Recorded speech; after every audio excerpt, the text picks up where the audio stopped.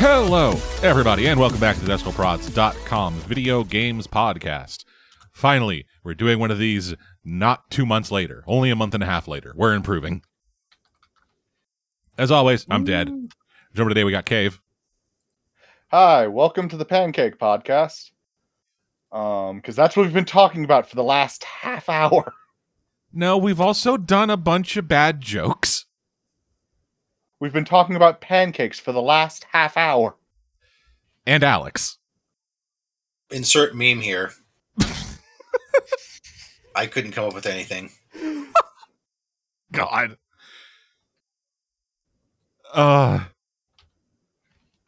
Eventually we're just going to turn into meta versions of ourselves. Probably. It's going to be like that one bit from Person of Interest.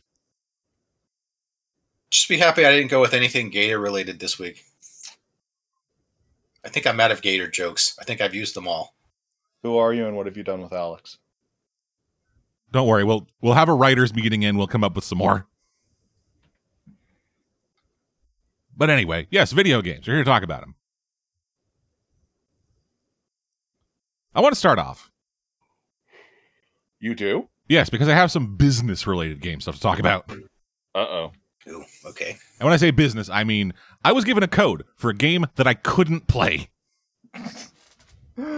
Okay. So, Destroy All Humans 2, Reprobed, came out about a month ago. I received a pre-release code and installed it, went to play it.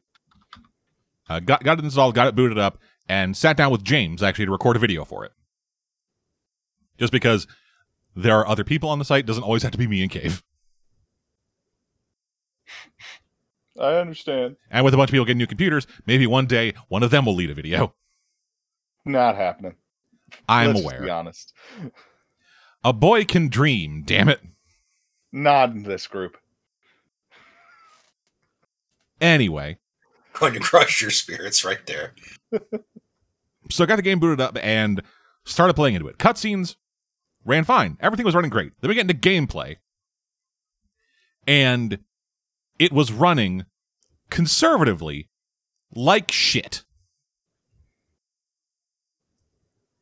It was fluctuating between mid-50s to low 40s in terms of frame rate. Regardless of what was actually happening on screen. And this was happening regardless of settings. I would drop it down to the lowest possible settings. It was still doing it. I would fucking switch off VSync, force VSync through the NVIDIA control panel, update my video drivers, do everything I possibly could. And I just couldn't fucking get it to work. I tried running it with DirectX 12. And then that ran into the new issue of all of the splash screens running at single-digit frame rates. So, like, those things you see at the beginning where it's like, hey, this game was made at a different time and things might be offensive in it. Sorry, but we didn't want to change anything because this is the game. Deal with it. Yep, and then THQ Nordic, the Black Forest thing, those logos were all crawling along like slideshows. Then get into the game itself. And it ran better. It ran at like a not consistent, but more consistent than it had been 60. And then all of a sudden, I get to an area and, well, not even an area. I just play long enough, and then all of a sudden, the GPU usage jumps to 99% and it drops to single-digit frame rates. And I was like, okay, what the fuck is happening? Contacted the PR guy, and I was like, hey, what's up? I can't play your game. Sent him like the DX diagnostic option file, and he's like, hey, thanks for reaching out. No one else has had this problem. Also, the entire dev team is off at Gamescom this week, so gotta wait for them to come back to help. For reference, they never did. But what did I expect, honestly? I am not important enough that a team would look into troubleshooting a game that hasn't come out yet for a guy they've never heard of. Who are you? What? Dead's game isn't working. We better get a team on that stat. Yes, quick, go back to the office. But sir, the presentation. Fuck the presentation. This is more important. Send the One Geek Squad random right to his internet house. critic might be inconvenienced. This Canadian might give us a bad review.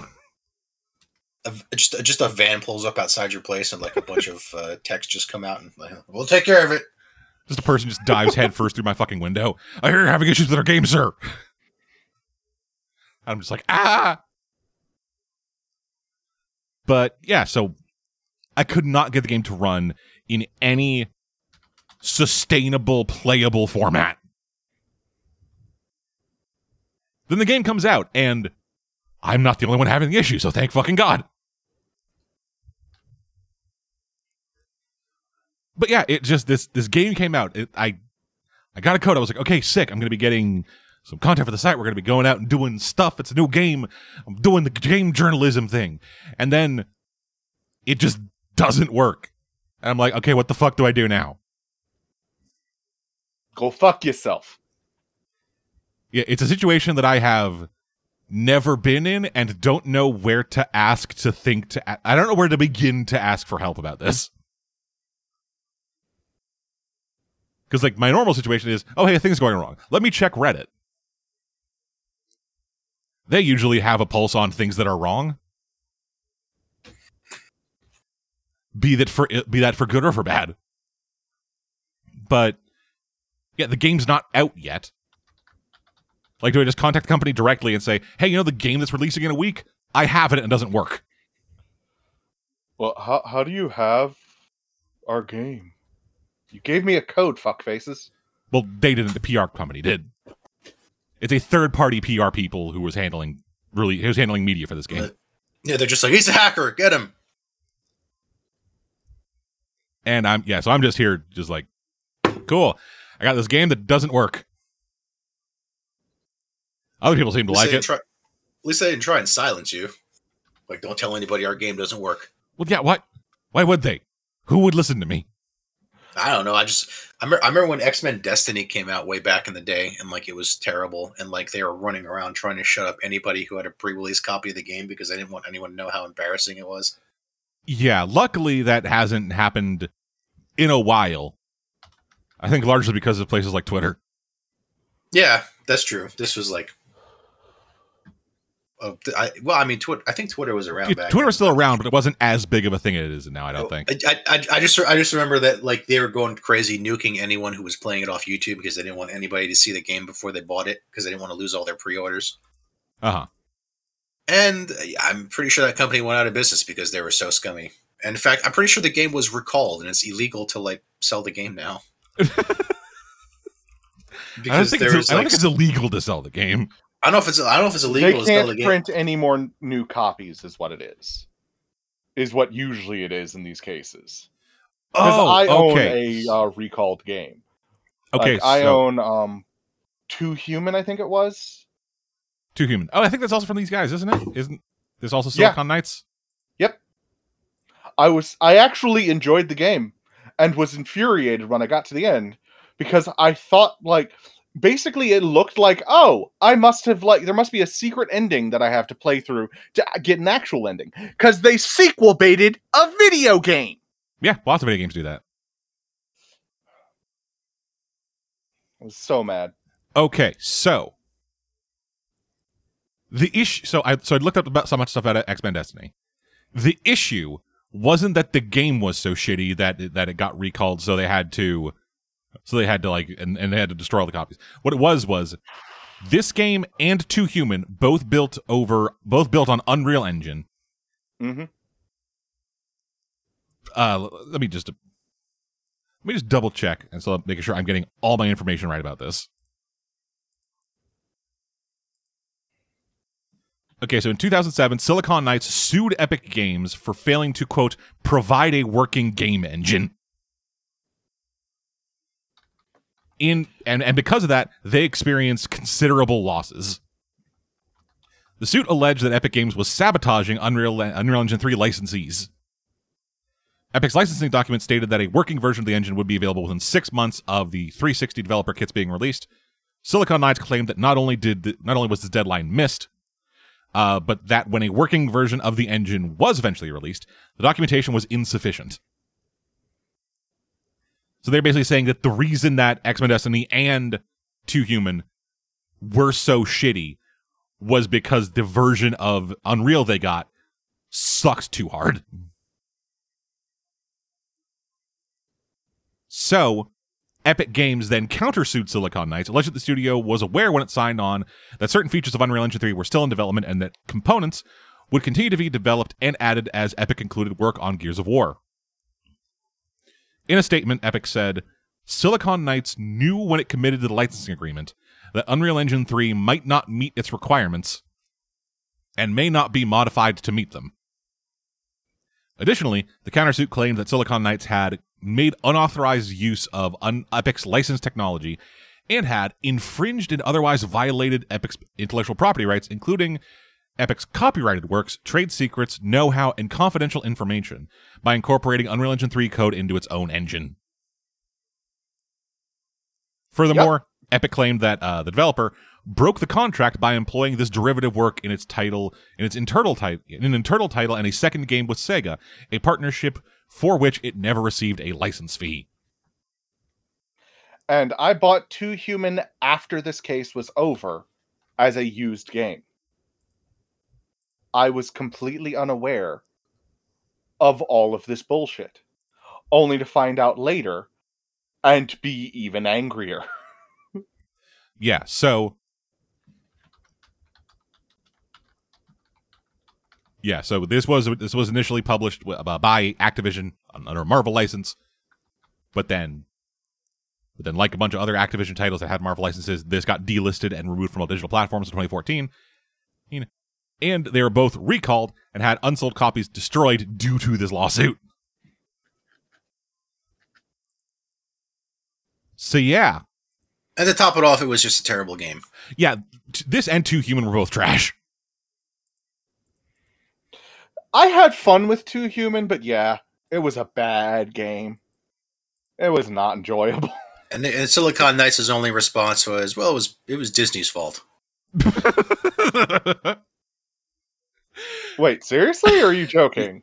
No, that was his response to the negative feedback is that, well, because Marvel was acquired by Disney and started like shunning anything that wasn't a property that at the time they did not own, which was the movie rights to, like, back then X-Men was still owned by Fox, so Disney just kind of didn't care and slashed their budget. I don't know if that's true. It sounds like an excuse more than anything. Yeah. So Dennis Dyack, the founder of Silicon Knights, stated that the project budget was drastically reduced due to Marvel's acquisition by Disney. Well, fuck you, bud, as Dead would say. Yeah, he asserted that the perception of indifference had to do with the resources at the developer being reallocated in response to the shift in the budget. The developers were not informed of the reduced budget so as to maintain morale. Dyack also admitted in 2019 that he was not heavily involved in the game development, as he was busy handling the lawsuit. Fuck that guy. That's like, oh, we didn't tell you why. Well, we didn't want to hurt morale. Yeah, and these guys made Eternal Darkness. What the hell? What the hell happened to these guys? I don't know. How are people so corrupt and or stupid able to pull things off? And why do they have to be Canadian? It goes against everything I learned in school. That's the part that Dead hates the most. Why do they have to be Canadian? It always happens. It always happens where we're just like doing these. We're like either on shows or just talking. We just begin talking about some shithead, and then look up the thing. It's like, oh fuck, they're Canadian. Thought you guys were supposed to be nice. Fuck off there, bud.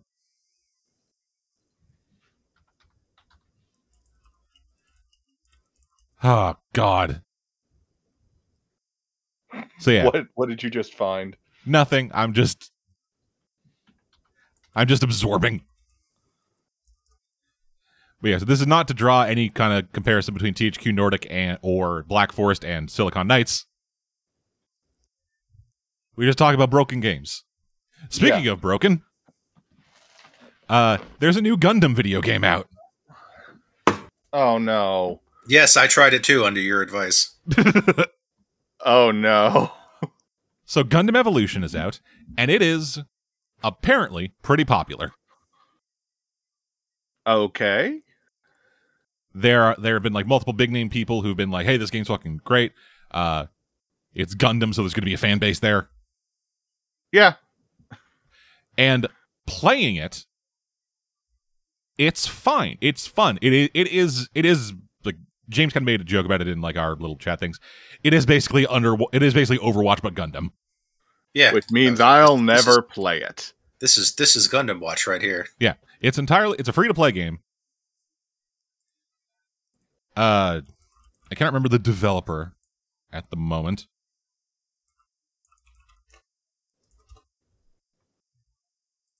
As I try to look up who they are.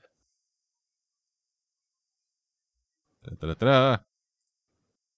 Yeah, no, sick. There's nothing. Fucking Christmas. I would have a better time. I would have an easier time looking at the developer if I knew you guys could fill dead air. Ah, you want us to fill dead air. All right. Well, okay, then. so all right, so I played it, and I have one major complaint with Gundam Evolution, and that is I play the Gundam, and people are still shooting at me. And that's not how it's supposed to work. I'm supposed to appear, and they're supposed to dramatically freeze and go, "It's a Gundam," and let me kill them. But you're fighting other Gundams. No, sometimes you're fighting just the non-Gundam regular mobile suits, and those never do anything. Sometimes you're just fighting dudes, and dudes are supposed to just die. Okay, God, yeah. come on. So it's it's how it works. That like they shoot at me, it does nothing. I point at my half-assed stock footage shot. They get hit and they explode. That's how it works. Yeah. So it is. So it's Bandai Namco. I thought they were just publishing it, but no, they developed it too. And yeah, it is a bunch of Gundams throughout Gundam's history. I think the most recent one they have in it is Barbatos from Iron Blooded Orphans. Yeah. He's just a melee character. Everyone else has guns and he just has a fucking stick. That's how it works in the Iron Blooded Orphans. He doesn't have he beats things to death. No, I'm aware. It's just everything else has guns, and then you just pick Barbatos, and it's just I have club. But no, so it is a bunch of Gundams throughout Gundam's history, including a bunch of like just mobile suits. They got Zaku's. They have all kinds of Zaku's. They have GMs. Yeah, they have Turn A Gundam for some reason, which is the one that was designed by Sid Mead and looks nothing like anything else from any other Gundam show. Yeah, it just has a fucking mustache. And yeah, so it is a 6v6 hero shooter, I guess, for lack of a better term. All these different Gundams have different stats, different abilities, different weapons.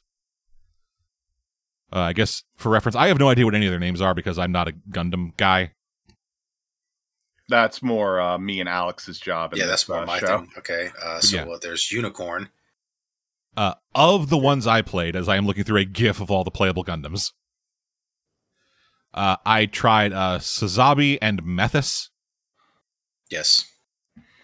Sazabi has a shotgun, and his main thing is he's pretty slow, but what he can do is he can huck an axe at somebody and then just booster for free to that axe. Sazabi is Char's final thing he used in that big movie. Yep. And then Methus was a big bulky thing with a shotgun and an axe, and the Methus was the crappy thing that always got destroyed, so I don't know. Yeah. Methus has twin pistols. Okay. And I like it because it can shoot fast. I like pistols. But yeah, he also has a healing ability where you can just like attach a tether to another Gundam and then heal them. Oh, yeah, I don't know where they invented that because that never happened in like the show. Because they needed a healer. Exactly. But it's happened in other like games that adapt Gundam where it's like, and Methus can heal, and I was like, I don't think it could do that in the show. Well, they need something to heal. I guess so. But yeah, so like gameplay wise, it's fine. It gets into a bit of a issue with some of the like one of the things people talk about when they talk about like game design for multiplayer games is, especially like class-based multiplayer games, is you have to be able to tell at a glance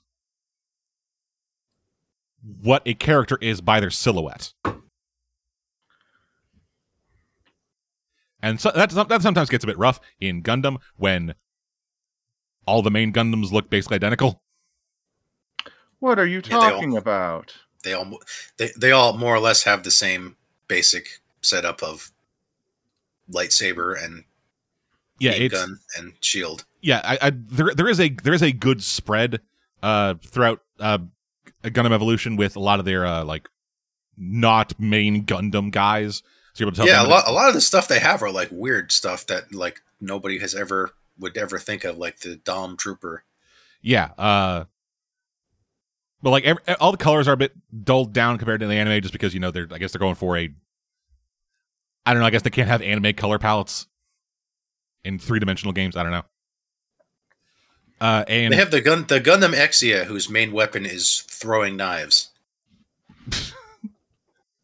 Which, I mean, it could do in the show, but it only did that like once or twice, and that's its main weapon. Because that's its main weapon. Come on. Yeah, and I should say that I only played I've played less than an hour of the game, so any opinions that I have will take with a grain of salt. And I will get to why I only played about less than an hour of it in a second. But other kind of issue I have with it, just environment design, which is to say, blue-gray corridors or rocky canyons. Yeah, blue-gray corridors or rocky canyons. Woo! That's about it. That is the two environments. There are two genders. It is blue-gray corridors and rocky canyons. But yeah, like the gameplay is fine. Just the game worked. Because in that less than an hour I played, it crashed to desktop twice. That's fun.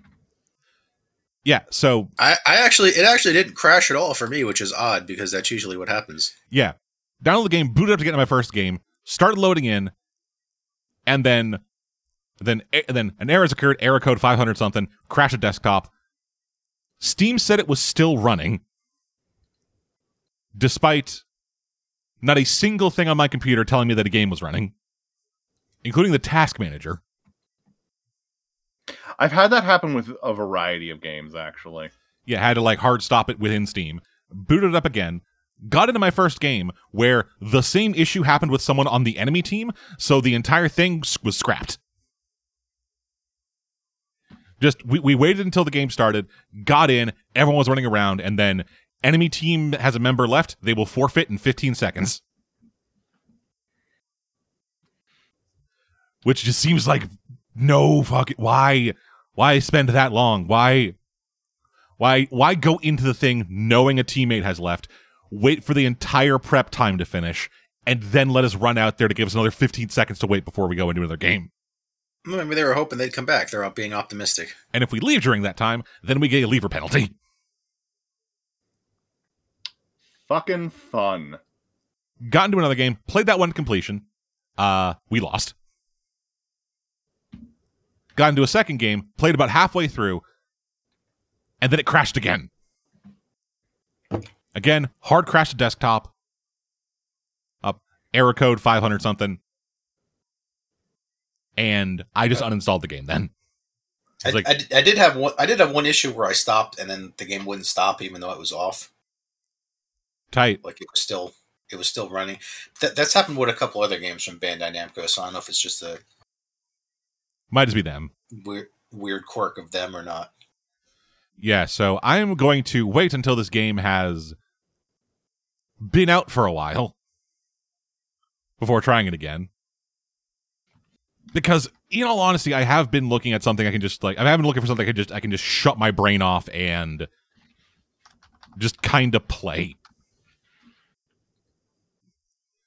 Because I have been, I honestly be kind of missing something like that. Just, it used to be Apex.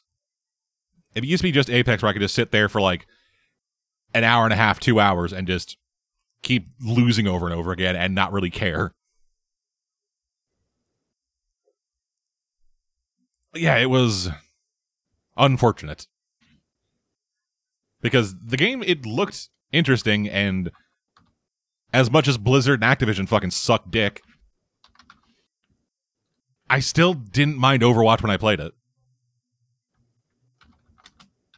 And I am very much conflicted on whether or not I want to try Overwatch 2 when it comes out, because it's also going to be free.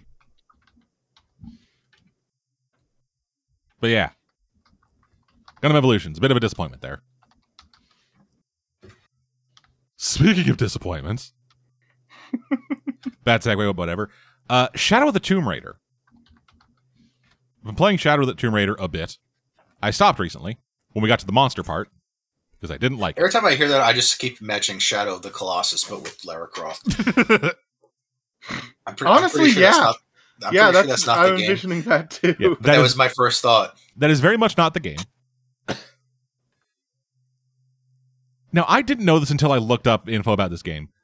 Apparently, Tomb Raider, the updated one, Rise of the Tomb Raider, and Shadow of the Tomb Raider are what's called the Survivor Trilogy. They just named it that. Because I guess... because they have such an emphasis on watching Lara die horrible deaths. Because you gotta remember, like, the original 2014, I think it was, Tomb Raider, for this trilogy, that kind of got memed because it was just supercuts of, hey, here's every way Lara Croft can die. They're fucking brutal, right, bud? Yeah, I specifically couldn't beat that game because I got stuck in a loop where I just couldn't beat an enemy and could not stand watching her die anymore. The first one is the only one of those games I've beaten. I couldn't do it. Yeah, I didn't get stuck in that loop, and I am fully desensitized to watching pixels die. She looked too much like a normal woman. Like, God. But yeah, it's... so much of these games are, let's just put Lara into really tense situations and then remove all the tension because it's either in a cutscene or you just hit one button and you're good. It's like the fucking Uncharted thing.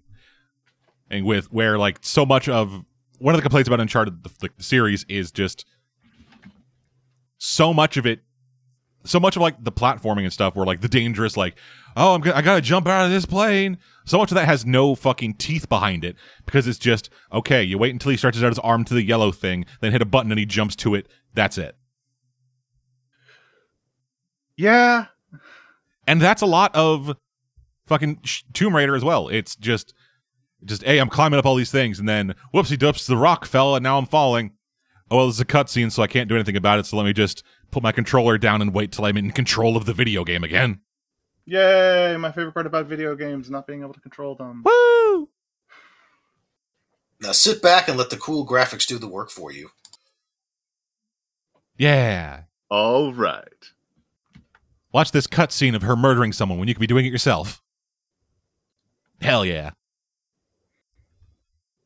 Yeah, so much of it feels entirely out of your hands and with zero tension. So anytime she's like, oh, she's hurt, I'm like, okay, cool. I can't wait for her to walk very slow for 30 seconds in basically a playable loading screen. And then all of a sudden she's fucking fine and doing backflips out of trees, shooting people in the head. No, she's hurt, my waifu. That's basically what they were going for. Is Lara Croft anyone's waifu? I'm pretty sure she is. Oh, there are people. Like, yeah, the character model's hot, but like, I think she was a waifu before people even knew what waifus was. Well, that was back when she had like character. Wasn't a good character, but it was a character. It was something. Yeah, it was more than just I need to stop Trinity because of bad. Me good. Me love father. Father. Fire good, useful for treasure hunting. Yeah, it is bizarre going back to like, or not even going back, having this style of archaeologist where something's buried, let me pull out my knife and stab it.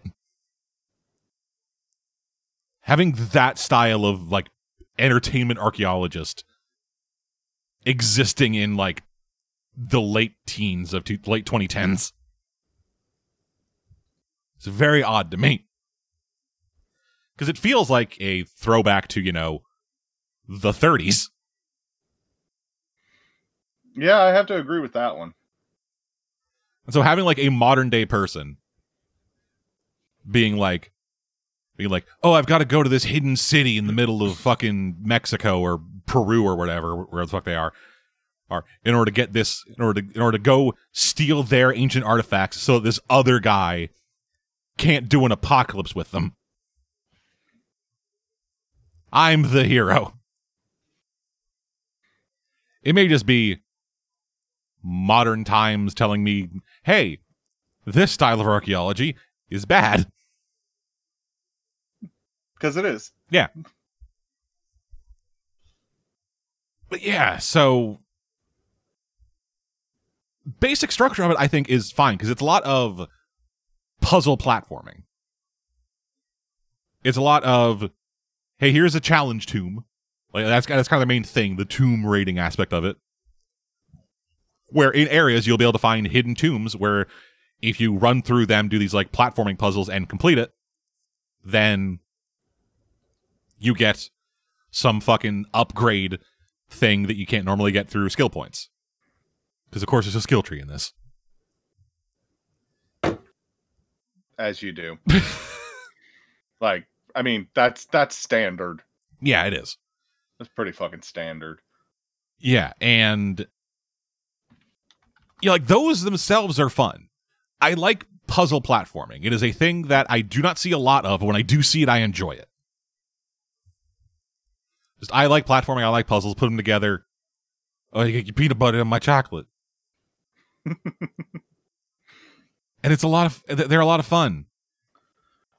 And I will give them this. The people who made this designed the fuck out of them. Because there are a lot of like really complex like temple and world design stuff in the game. They put a lot of effort into making this shit.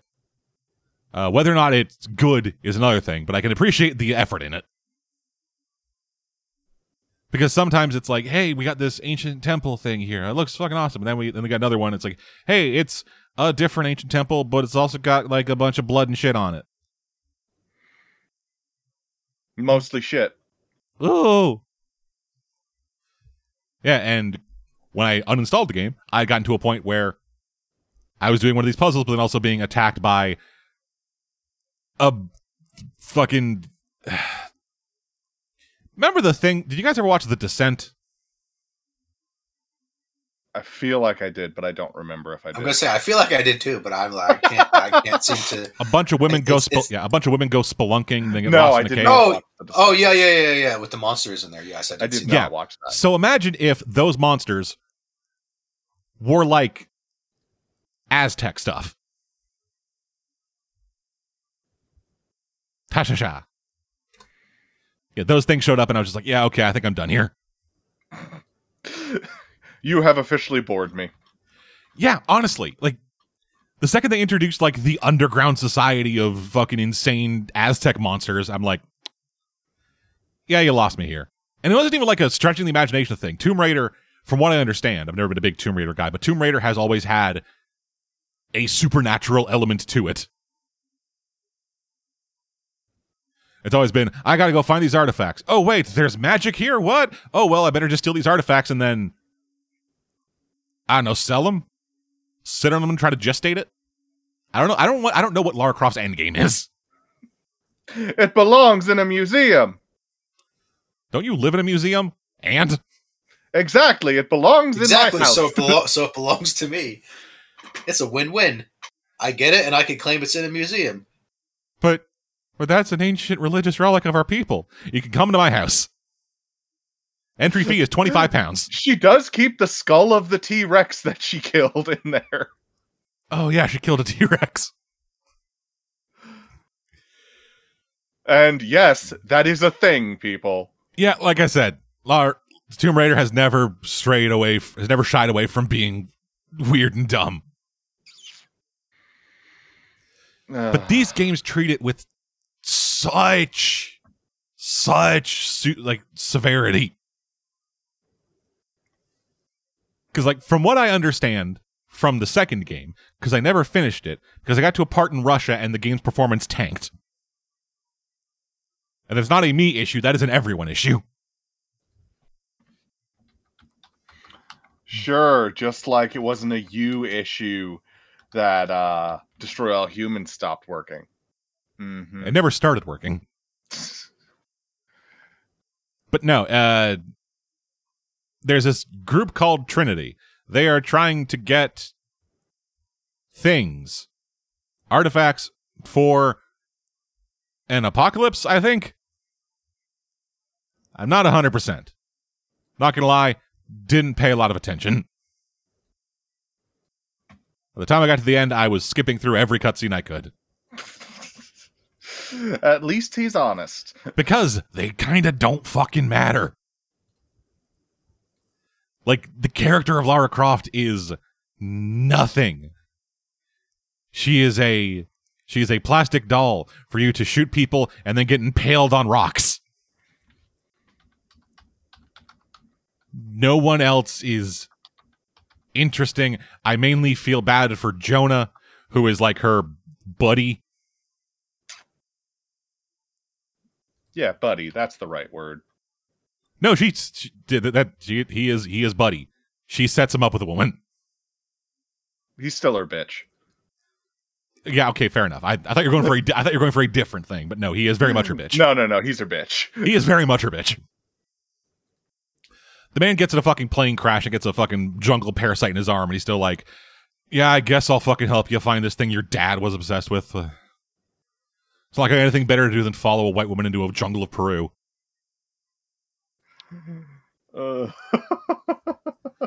I'm just here, I guess.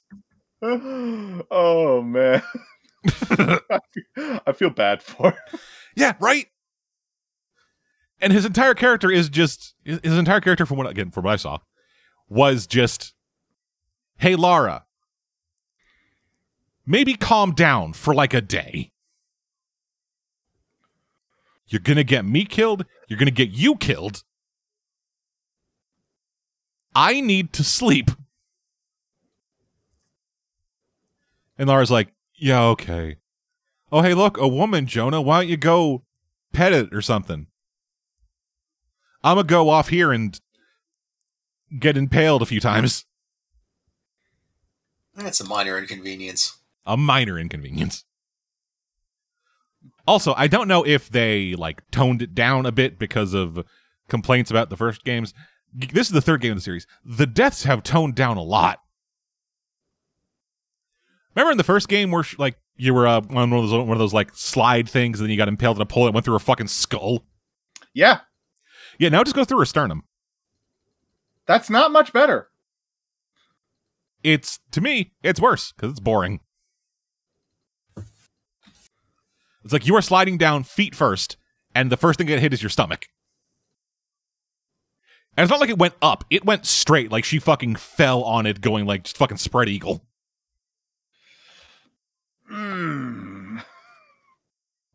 Okay. And like it's not bad. Trust me, I believe we've played games where we've seen worse. Yeah, but it's the situation, you know. I know it's stupid, but like seeing a well-rendered girl get killed like that, just it's a little too brutal for me. Meh. Now, seeing a 2D animated character get horribly mauled, that's different, no matter how cute the girl is. Check out our Danganronpa Let's Play. Gotta get those plugs in. Yep. We'll have new episodes of that out before 2023. That's a lie. I will do my best. He's optimistic. I'm the only one producing the content. Not making it, just producing it. I have to be. But yeah, like those games are mechanically fine. It's just everything around them that I am completely bored to death by. And then final thing, I've been getting more into emulation lately. Just because I needed more stuff to play. And I didn't feel like dropping, $100-some on an old console, then spending another $50 on an old monitor to be able to play it and stuff. That would not be. So yeah, just emulation. Woo! Emulation. It's wild. There's a lot of stuff happening. And there's so much stuff happening within certain emulators that are being built that the stable version they recommend you download is the beta version. And one of the other emulators... What was it an emulator of? It was Dolphin, a Wii and GameCube emulator. Ah, yes. I've heard of that. Never tried it. I assumed it wouldn't work. It works. I assumed it wouldn't work for me. Yeah, and then I also have a PCSX2, which is a PlayStation 2 emulator, and RPCS3, which is a PS3 emulator, which hit a big milestone recently of being able to do save states. Because up until now, they've been able to basically emulate a PS3 hard drive and just save your data to that. But yeah, emulation is wild. Like I did not know the amount of time it takes to get an emulator made and working. Apparently with the RPCS3, they've been working on it since 2014, and they are still in alpha. And like I said, they just got save states, which for more modern consoles makes sense. In taking basically a screenshot of a system from the 1990s is nothing. Taking a screenshot of what is effectively a computer is a lot more difficult. Yeah. But hey, they figured it out. I was confused by it when Dad first told me about it, but after he explained it to me, I was like, yeah, that makes sense. And I know nothing about how this shit works. You know better than me. Yeah, so I've been playing the Sly Cooper franchise. All of them. I haven't got to 4 yet, but I don't know if I'll be playing 4. Is 4 the one that nobody likes? Kind of. 4 was the first one not made by Sucker Punch. It was made by, I believe, Sanzaru, who did the remaster, the Sly Cooper trilogy on PS3 and Vita. And yeah, they did a good job with it, and the game, from what I understand, is fine. It just is missing some of that, certain joie de vivre, that je ne sais quoi, whatever the fuck it is, that the other games had. Just kind of missing something. But yeah, playing Sly 1, Sly 2, and Sly 3 in rapid succession really shows you that Sucker Punch fucking knew what they were doing and was able to largely improve those games game to game. Because, going back and playing the first one, that game is unrecognizable from the rest of the franchise almost. Because it was in this weird pocket of time in games development where there were it was still modern. It was a modern game made almost entirely with 1990s game design philosophy through their heads, because it was still a live system. It was one hit, one kill.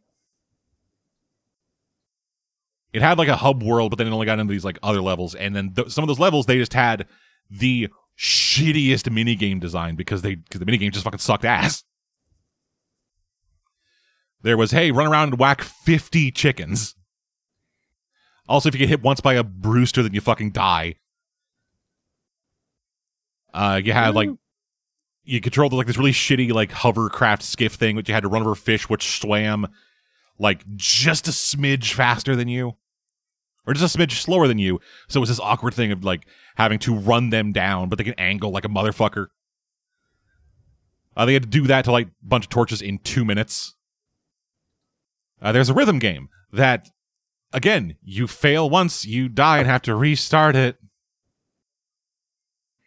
Whoa! Whoa. How Everyone's did I know he was going to favorite. do that? How did I know he was going to do that? So we've been friends for Everyone years. loves that. Yeah. And yeah, so much of it was, and well, not even so much. That was like at the periphery because the rest of the game was fine. It was still very fun. Like like playing as Sly. Honestly, might have been the worst part just because the voice actor was so wooden. Like everyone else had these really like over the top kind of campy voices. Like Bentley, the brains of the operation, he sounded like stereotypical nerd. Murray was just this big fucking dumbass, but he sounded like it. But then Sly was like, "Hello, I am Sly Cooper." It was very I am after the Thievius Raccoonus. yeah. It was very much you're the one who's out, Gobby, out of your mind. Like almost every line of dialogue from Sly was that level of delivery. They're eating her. And then they're going to eat me. Oh my god.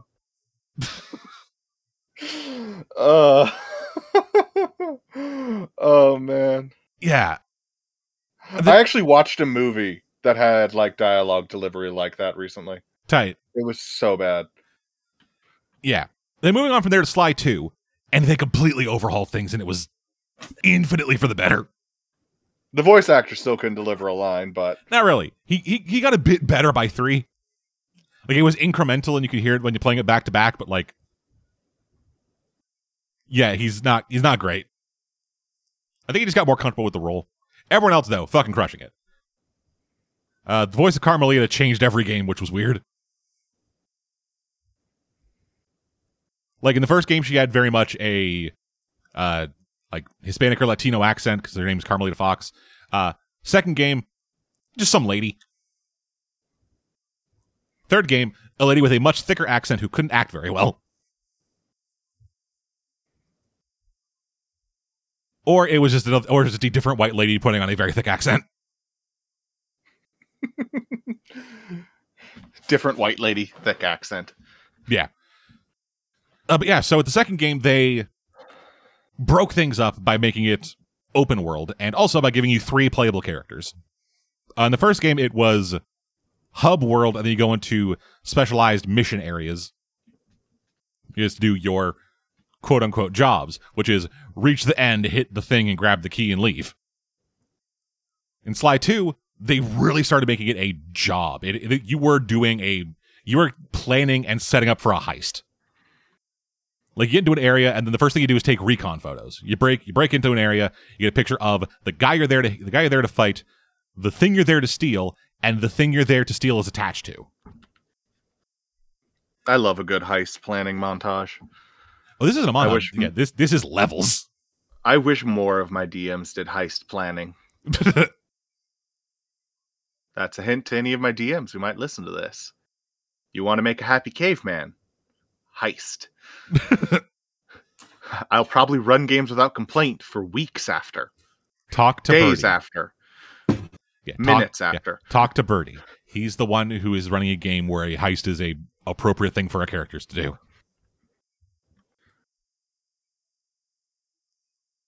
But anyway. So yeah, it's like from Sly 2 onwards, you were playing as the entire Cooper gang of Sly, Bentley, and Murray.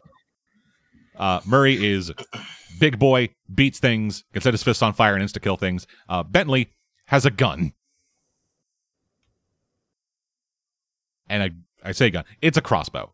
But it shoots sleep darts, and then he sneaks upon them and drops a bomb on the sleeping enemy and runs away.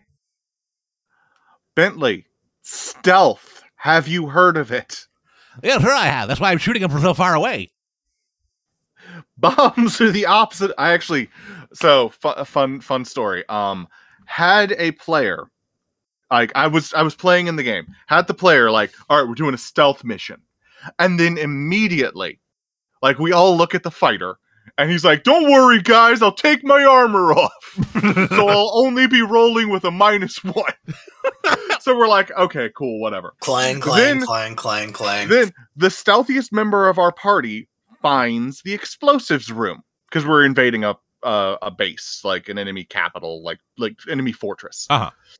And he's like, guys, I can't resist it. And we're all like, fucking no. As he lights the entire room on fire, setting off the fire alarm that we didn't know was there,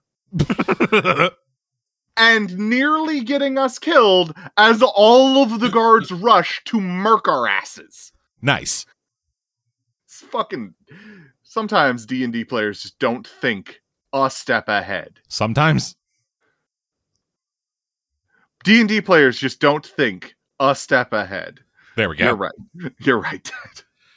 Yeah, and it's so much fucking fun playing these games and like having the entire level be a setup for the final boss fight.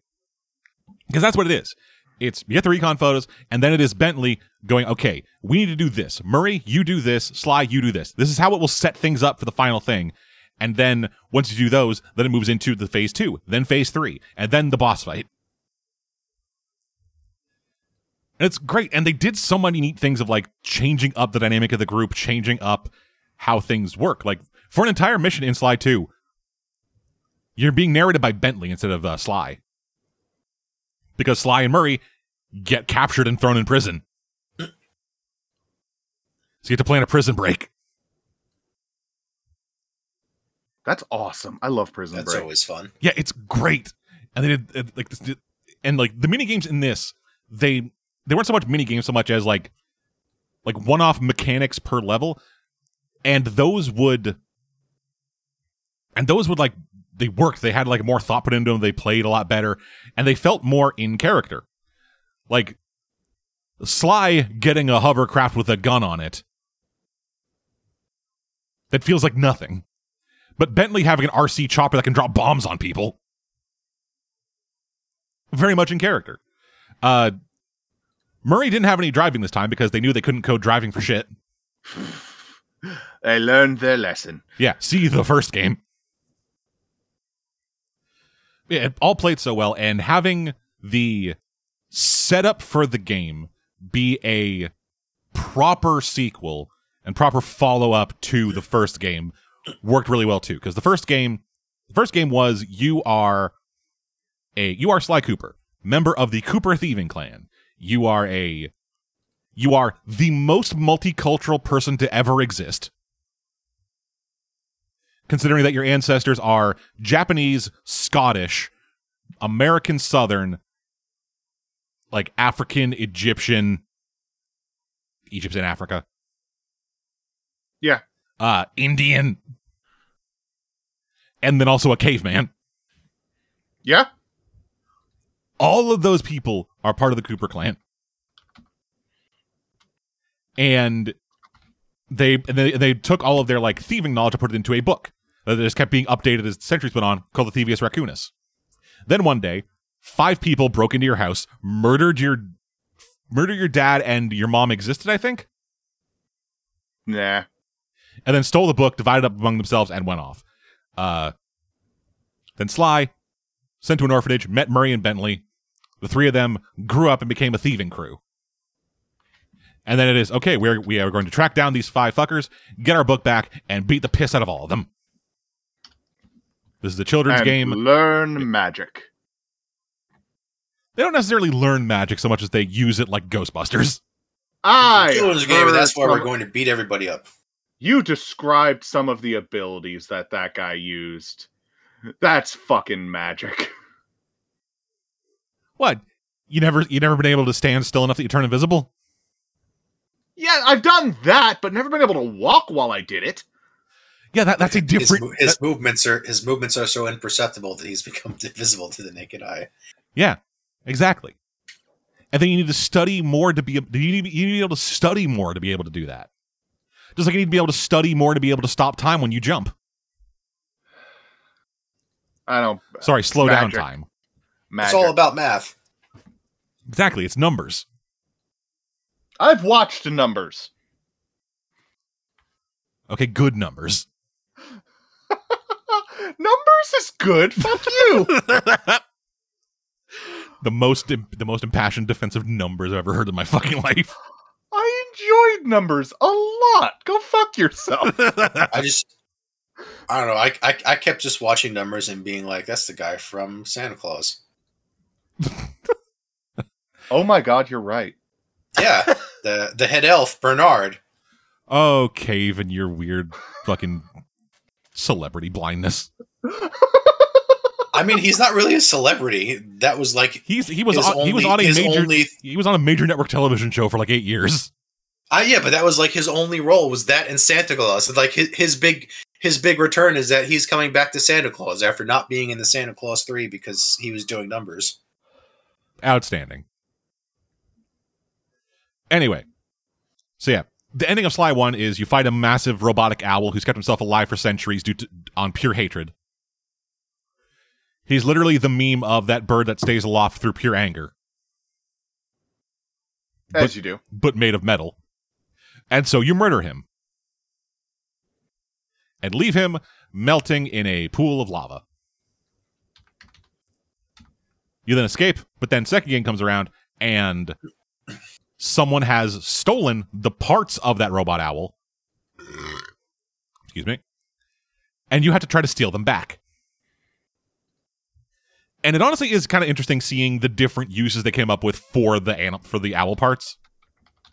Because it isn't until the very end that is revealed that like the main goal of the bad guy was to put Clockwork back together and then put his brain in it so that they could be immortal. Because like the tail feathers were being used to print counterfeit currency. They were being used as stamping plates to make counterfeit bills. Because the metal they were made from never eroded. There was someone using the heart to use as like the center of an irrigation system for like a spice operation. Someone who used the eyes, they were like a hypnotherapist, and used the eyes as part of their hypnotherapy. You had another guy who used like the lungs as used the lungs to fan the flames of coal trains. To use the lungs to fatten the flames of war. Oh, well, the lungs and the stomach, weirdly enough. And then he used the talons to cut down trees because he was a logger. Again, also in Canada. And again, it's the one joke. It's cold in Canada, and people in Canada say A. And also They do? lumberjacks. I've never heard for you some say reason. A. I've said A plenty of times. He's only you've only said A when like we've joked about it, Yeah, I've only said A when I have been mockingly doing a Canadian accent. which you don't have. But that's okay. I don't have the New Jersey accent. I have had an American tell me that when I say about, I say a boot. Yeah, say that was about. me. That was me. Well, you have said a boot a couple times. No, this was a separate American. Oh, okay, I'm gonna be like, so there are parts where when you say out, you say it like a Canadian, but only sometimes. But yeah, so yeah, Sly 2, you're getting the Clockwork Park back. Sly 3, we get deeper into the lore of Sly Cooper with you running into a member of your dad's crew and then finding out about this ancient family vault that you had to break into, but someone owns the island and has covered it in like security measures and stuff.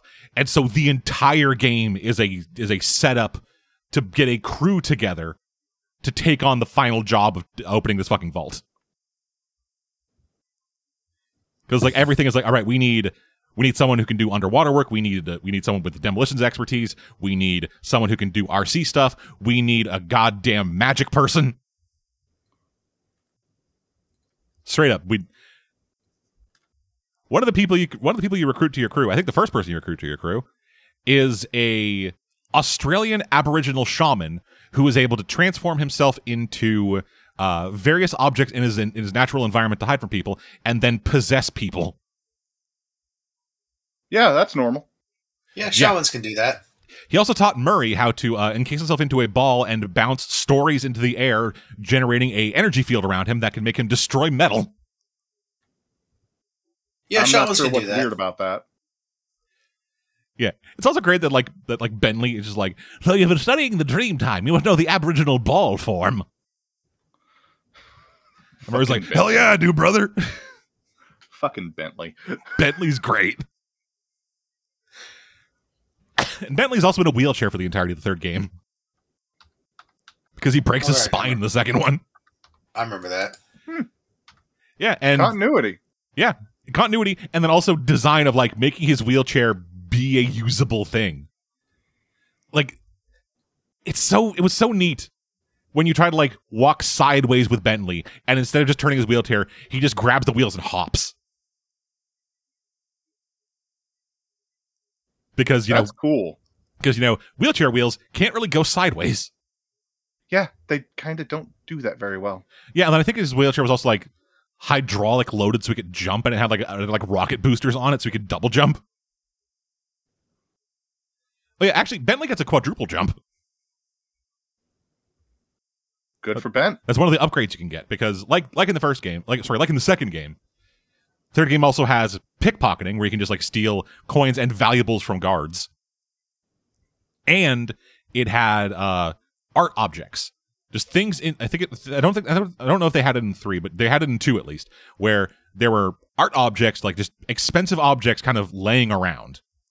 Where if you grabbed them and made it back to the safe house without being hurt, you could then sell them for a bunch of money. Which you can then use to buy upgrades for your characters, like giving Murray and Bentley, like giving Murray a one-hit kill, giving Bentley a thing that like shrinks people, giving Sly the ability to make his stealth kills be entirely silent. Just a lot of really smart upgrades. The character stuff.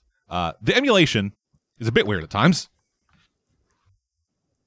I don't know if it's just the settings that I have, but I can't get the game to run like perfectly smooth 60 FPS. It kind of drops when you get to like the more densely populated areas and like the open worlds. And if I play in full screen for too long, the textures start breaking, and suddenly all the characters are just single color polygonal dolls with no features whatsoever. I just exit full screen and then it goes back to normal. I usually just play it in windowed. But yeah, the Sly Cooper games are really fucking fun. And emulation is kind of still scares me a bit. I'm worried I'm going to break something on my computer because I'm an old person. But it is a lot of fun. So that's what I got. Alex. Well, I also played the Gundam game, as I told you. And I didn't have any other problems other than, just it bothering me that because I'm actually familiar with Gundam, so I'm like, this is wrong.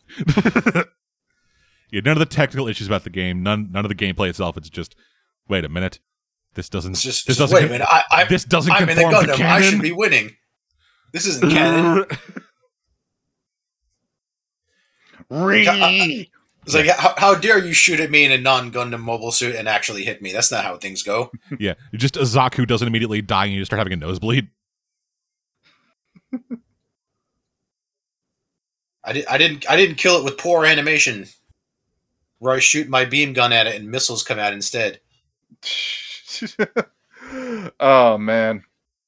Well, did you at least get to fly the red Zaku? Like, did you at least get to do that? Because that's the coolest one. I played the Sazabi a couple times. I don't think the red Zaku was in the game. The fuck is wrong with them? If it is, I didn't notice it.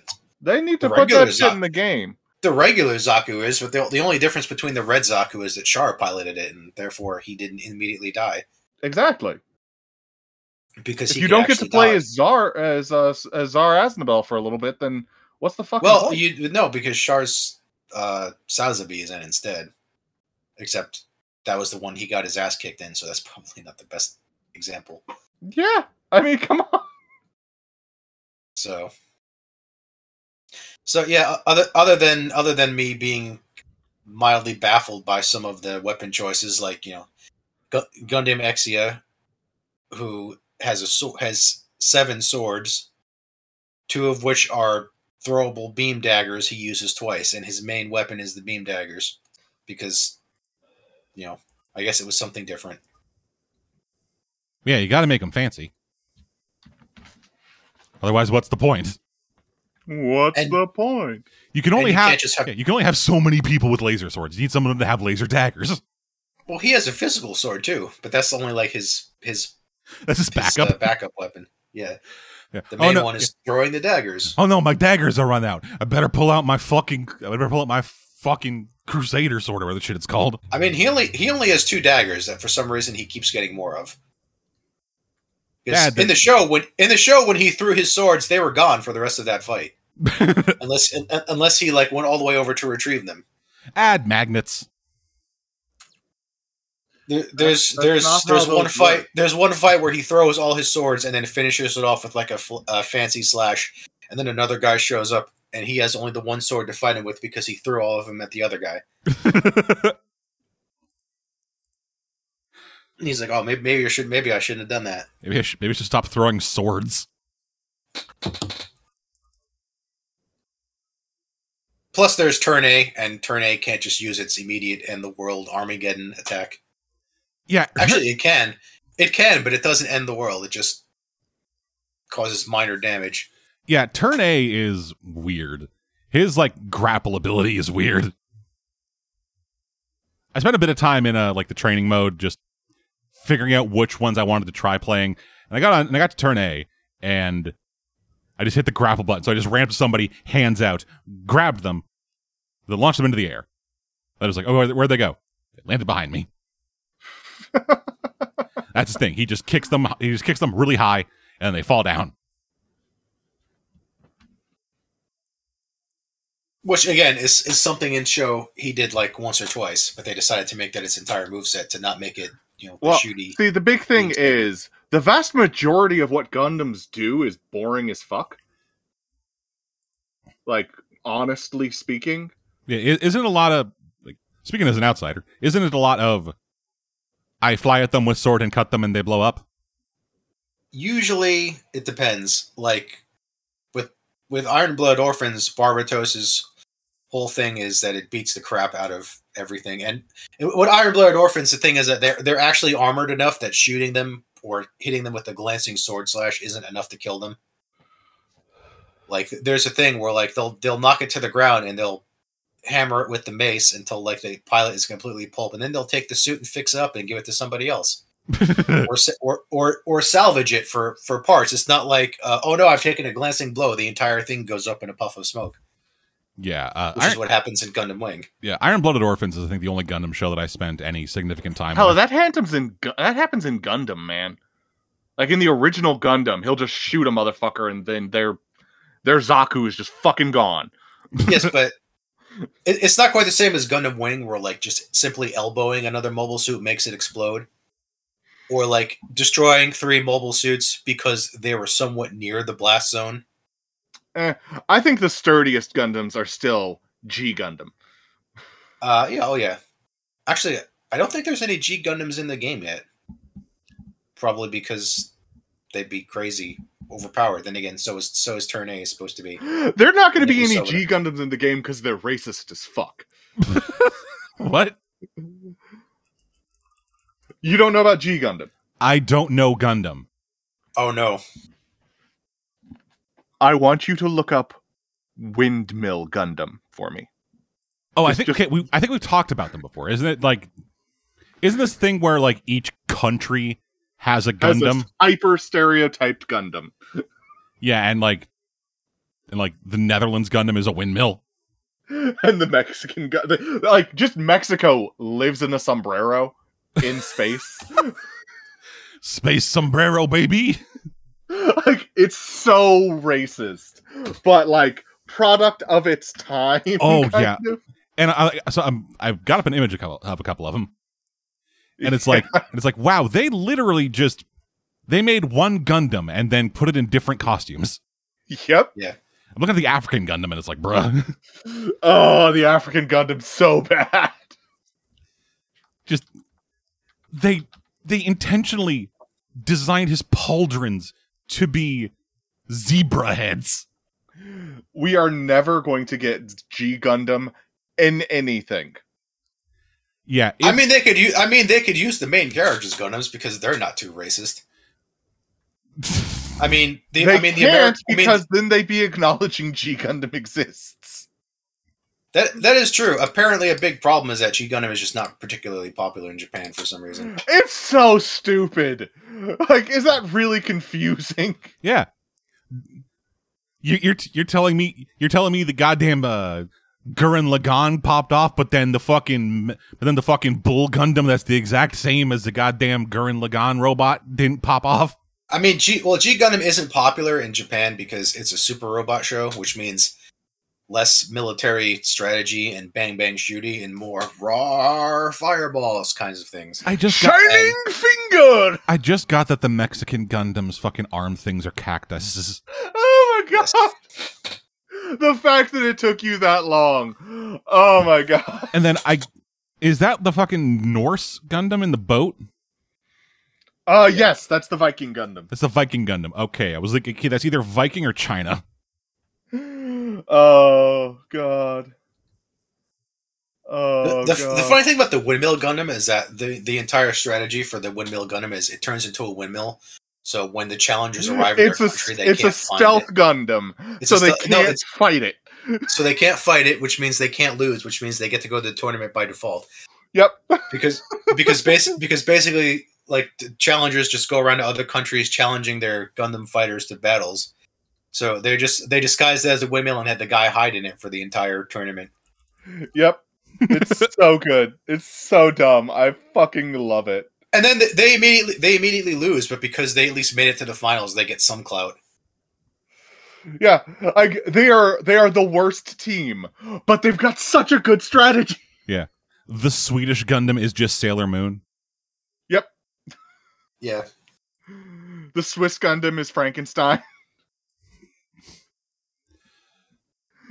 Oh, it's actually just called Viking Gundam.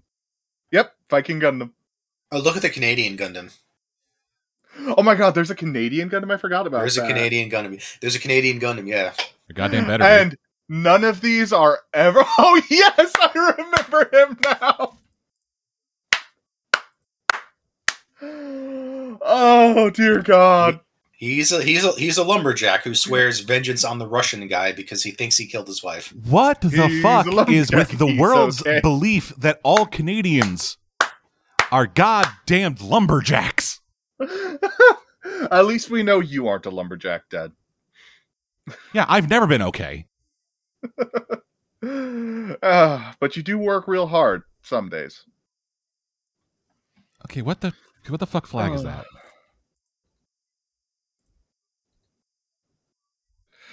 Oh, but yeah. So we're never going to get those. Well, not the minor ones. I mean, we could get some of the main character ones because they aren't that racist, but probably to acknowledge G Gundam exists would be to acknowledge G Gundam exists. I mean, the only reason I can see is because it's made for America, and America actually likes G Gundam, sort of, kind of. I love G Gundam. It's so dumb. Yeah.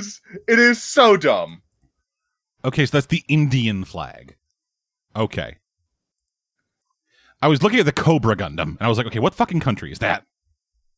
Oh, I gotta reopen that tab and see what the Cobra Gundam looks like. It looks like a Cobra. With the Ashura Gundam.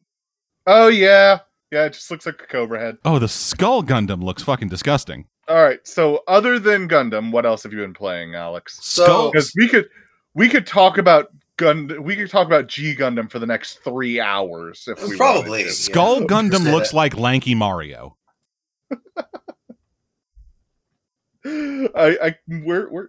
What country is Skull Gundam for? Because I need to look at this. I have no earthly idea. Then just drop the image. It's the American flag, but it has a sun and Neo moon. Malaysia. Okay, Neo Malaysia. It's just a skull with legs. It's just a skull with legs. It's like you, Mario. Oh, we need to do a Let's Watch of G Gundam.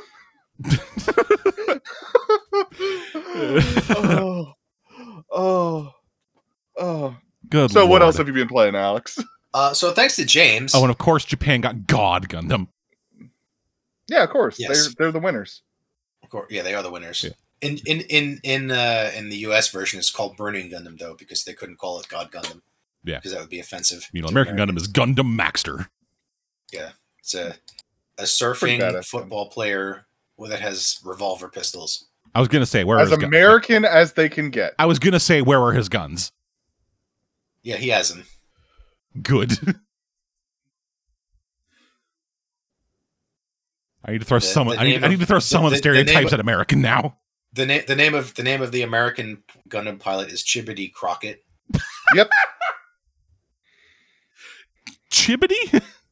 Chibody Crockett, that's his name. Oh, I am terrified to think what the goddamn Canadian pilot's name is. I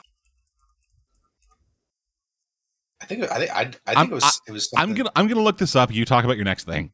No, I'll tell you right now. It's Andrew Graham. That's actually not that bad. Oh, Yeah, thank he's got God. a normal name. Thank the Lord. God. Chibody Cricket Support Crew is called the He's Chibody a lumberjack. Andrew Graham is a lumberjack. He's a lumberjack with He's a lumberjack who pilots a lumberjack. the lumberjack hat and everything. From Neo Canada. Oh, and in the English language version, he was renamed to the Grizzly Gundam. Yeah. It's slightly better, but still not great. It's like how the Mexican Gundam is called Tequila Gundam in Japan, but in the US it's called Spike Gundam because Tequila Gundam. because they aired it on Cartoon Network during the day. We can't let children know about tequila. No, it's because one of the Gundams in Gundam Wing is called Gundam Death Scythe Hell, and like parents complained that like there was religious references. Oh my God. Fucking Tequila Gundam. Oh, Jesus Christ. What the fuck were they on? What the fuck were they on when they made goddamn G Gundam? They were trying to make it look as different from the original shows as possible. Yeah, they were just trying to be different while still fitting. G Gundam was the very first Gundam that wasn't set in the original timeline. And you gotta love this. I'm just looking through characters on Wikipedia. And there's a character, Maria Louise. And Maria Louise, named Marie Louise in English dub. The English dub changed her from Maria to Marie. Why? 'Cause America. Fuck yeah.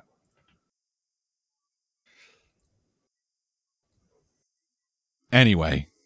Yeah, we can have an entire separate podcast where we just laugh about G Gundam for 3 hours. I'm dead serious. I think we should do a Let's Watch of G Gundam. I'd be down for that. I'll see. But in the meantime, thanks to James, I became aware that there is a Kamen Rider game that actually got an English translation. I am surprised that you learned it from James. Why? Because I always assumed that of the two, you were the more Kamen Rider. No, he likes Kamen Rider more than I do. Okay. I'm a Super He's Sentai the Sentai guy. boy. Yeah. Meanwhile, I'm currently learning about what's the name of the guy who grows giant? Ultraman? Yeah, I'm learning about Ultraman. I So like I'll fill that Ultraman too. Ultraman is pretty good. Meanwhile, I'm over here, fine with my Power Rangers. I'll take my Panda Express and like it, dadgummit. Ain't nothing wrong with liking it. Oh my god, Neo Russia has a mosque Gundam. Is Russia known for... Is mosque Judaism? Okay, there's no Neo-Israel. That's foreboding. And I think mosques are like... I'm don't quote me on this because I'm probably wrong. I think they're like Judaism and Muslim. But I don't remember, so... Like, a mosque, also called a masjid, M-A-S-J-I-D, is a place of prayer for Muslims. There you go. And no, I don't think Russia is known for being Muslim. might be wrong. Maybe it was in 1992. I don't know, or 94. Whenever G Synagogue. That's the Judaism one. Yeah, there you go. Sorry, I was raised Christian, so I know nothing of other religions. I was raised American, so I know nothing about religions. I was raised in New Jersey, where I was Christian, but there were a lot of Jewish people there too, so I learned about both. I took a religion class in high school where I was taught that all religions basically the same. I went to religious high school for 3 weeks. I went to Christian primary school for 8 years. Oh, okay. I love the windmill Gundam. So you played a Kamen Rider video game. Yeah, I played a Kamen Rider game. Thanks to James, the resident Kamen Rider fan, and it's one of those things where I feel like I have to defend myself. I am a huge fan of Kamen Rider. James is a bigger fan of Kamen Rider. I was going to say, whenever James goes on about it, and I kind of humor him, you never say anything, so I assume you just don't know much about it. I don't know much about the new stuff. Like anything after really like Kuga and Den-O, I'm kind of so out of the know on. I'm starting to catch up. Then you'll have no idea about any of the shows in this game because I'm doing research on them to catch up. So yeah, so there's only 3. There's Double, O's, and 01. Those are the only 3 that are in the game. I've watched Double. And I loved it. It's one of my favorite Kamen Riders. It's basically a double game. Double is basically the star. Like that's because Double is just one of the greatest Gundam Riders of recent generations. Like I love the hard boiled that he tries to pull. So first, you said Gundam Riders. Did I? I'm still on Gundam. Sorry. And second, what's the name of this game? The name of the game is Kamen Rider: Memory of Heroes. Heroes with a Z. Of course. That's how you spell it, right? Jesus. Is that not how you spell heroes? No, we spell it with a Z. Oh, okay. My bad. Sorry. Yeah.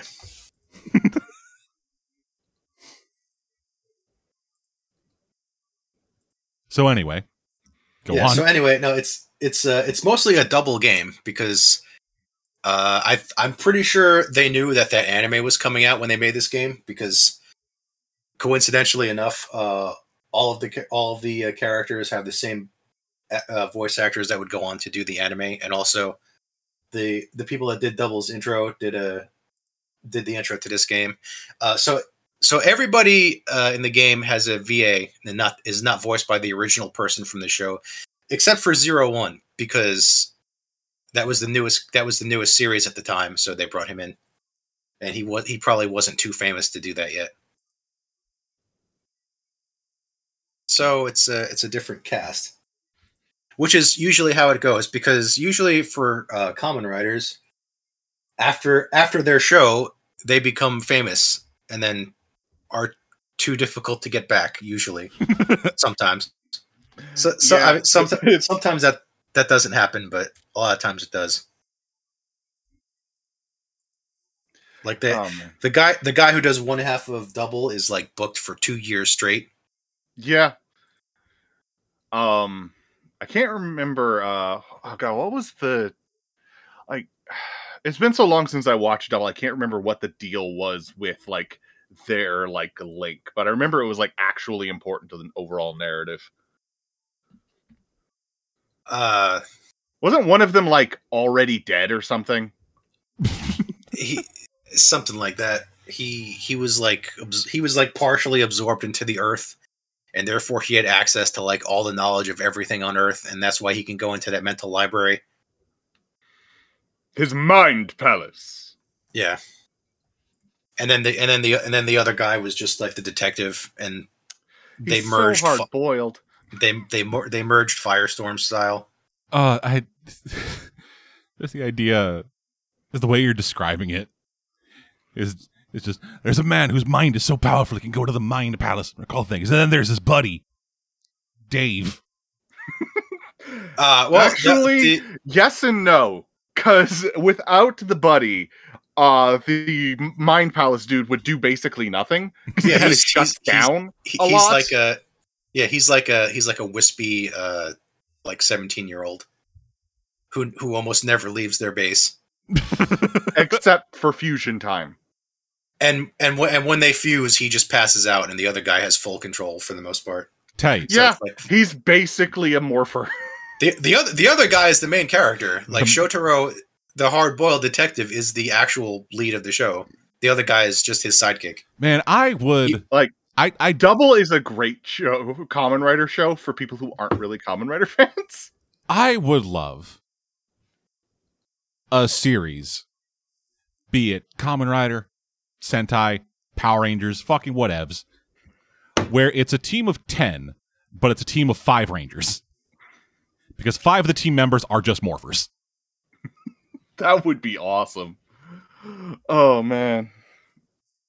Yeah, and just the dynamic that would come out of that, the dynamics between them, the dynamics between like the team of Rangers v Morphers, the dynamics between just everyone themselves. It'll be so neat. They'll never do it, but I want them to do it. Hit us up, Toei. Yeah, hire us dumbasses to write your shit for you. No, just to come up with stupid ideas for you to try. Yeah, and then we'll go to I New mean, Zealand. you're to doing make the it for, Don Brothers right now. and then we'll go to New Zealand to do it for Americans. Yeah, that they Fuck might a lot of decide you. they don't like that. They might decide they don't like that idea. Oh no, it'd be I mean- they have to pay too many people. I mean, they didn't want to. No, I mean for Power Rangers, like Yeah, no, they decided that's what I'm saying. they decided they didn't want to do the trains because Americans don't like trains. We love trains. They didn't want to do Lupin versus Pat Ranger because cops are bad now. Yeah, I mean that one's fair. Yeah, but, like- they didn't want to do the animal one because they thought that everything looked too blocky and wouldn't sell. Yeah, that's fair. Yeah, what I'm saying is for an American studio wouldn't want to do the 10-person team because then when they introduce the 6th and 7th and 8th Rangers, then instead of adding one person to the cast, they're adding 2 people per person. And that would just drive Now- production costs. Before we talk more about Power Rangers, tell us about that Kamen Rider game you've been playing. Yes, what Yeah. is it? It's basically Double is investigating something and he gets pulled into this mysterious factory place where it turns out some of his old enemies have been mysteriously revived. Ooh, mysterious. Oh my god. Because the evil villain of this game, who is a guy named Zeus, who is voiced by Dio's VA, Konodioda! and Jotaro. basically just he basically just kind of appears in this floating chair. Like if you remember how Hades looked in Final Fantasy IX, and I'm pretty sure neither of you do. Nope. But like he's just in this floating stone chair and never gets out of it, even when he's fighting you. Tight. Okay. So yeah, so every once in a while you're like he's like, man, I wonder what Zeus is doing, and then Zeus just like appears in his floating chair right next to him, and then says ominous things, and then teleports away. Just pops in. What's up, nerds? Metron ain't got shit on me. Suck my dick. I'm Basically. being evil. Basically, he wants to become immortal by like conquering death, and that's why all of these dead characters are back to life, because it was part of his immortality experiments. I mean, yeah. If you're going to try and become immortal, you bring back the dead. To At make the sure it very can be- least, to they make- might be able to tell you something, unlike our dead who just tells us to fuck off. Hey, No, I'm he was- the no, only he- one to he bring was Zeus trying to to- the show, dadgummit. He was trying to perfect the process by reviving the dead. I Yeah, feel before like he bringing used it the on dead himself. back to life and having them not die in the first place are two very different things. If they're already dead, nobody's going to complain when you kill them. Yeah, Yeah, but like, there's People a die difference. when they're killed. Dead. There's a difference between building a car and servicing a car.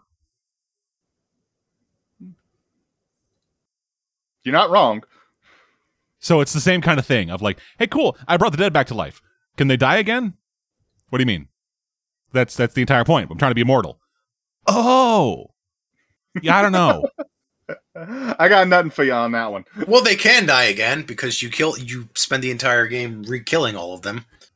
But So it's not for lack of trying. So is it just only villains that got brought back to life? No, actually, so O's spoiler, his sidekick / buddy who dies at the end of his series also comes back. Do you get to murder him? No, but he dies at the end anyway. All right, makes it easy. And also because it has to be in continuity with other stuff where he's still dead. Yeah, obviously. Because this game is actually in continuity with like the Kamen Rider plot lines and all of the various team ups I've had throughout the last decade. Because when Double and O's run into each other, they know each other. They're like, "Oh, Double, O's, hey, what's up? Haven't seen you since that thing last time." So it's only in continuity with Decade? Yeah, that's Decade doesn't show up, thankfully, because if he did, people would be angry. Why would people be angry? Because everyone blames Decade for everything. Because he's evil. Like I didn't say players. I meant in universe. Nobody likes Decade. Yes, because he's a villain. Is he? Was that? Is he a villain? Like really, or is it just he is so shitty that he makes things easier for evil people? He became Decade to conquer the universe. Ah, okay. Like he eventually decides that's a bad thing after he's already done it. I've taken over the universe. Well, now I'm just bored. I've made a terrible mistake. Well, he like gets dethroned. Or some shit. I can't remember. It's been a long time since I watched Decade. Yeah, I don't remember Decade, and Decade was cut short too because they decided they wanted Kamen Rider to start in October instead of when Sentai starts, which is in February / March. Because they didn't want them to compete with each other in sales too much. Makes sense.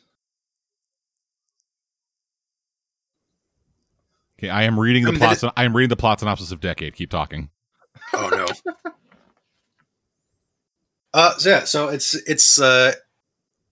So there was a game they had that for the PS2 that I played like a long time ago called Space Sheriff Spirits, which was the Space Sheriff Metal Heroes show. Like Gavan and Charavan and Shider, those three. Yeah, started watching Gavin. That is, like, I like that show. It's a trip. That's just what Tokusatsu shows were back then. They had weird, trippy stuff to make up for the fact that their special effects were kind of limited. His girlfriend's a parrot. His girlfriend is a parrot, and he's half parrot. Yes, he is. Is that a sequel to Hotoful Boyfriend? Nope, it's a prequel.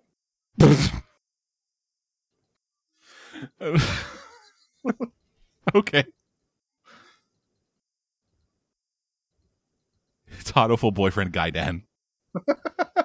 No, it's Hotoful Boyfriend 0. Come on. Oh right, yeah. You got to explain how the one bird got the eye patch in the head, and then show another evil bird from later in the series as a child. Mm-hmm. So anyway, this game was your basic, beat 'em up, and then like you transform and beat more guys up, but all three characters more or less play the same because the Metal Heroes weren't really that fancy. Like they had gun, they had sword. That was it. Gun, sword, all you need. Good enough for Gundam, good enough for common. They had a gun, they had a sword, and they punched people.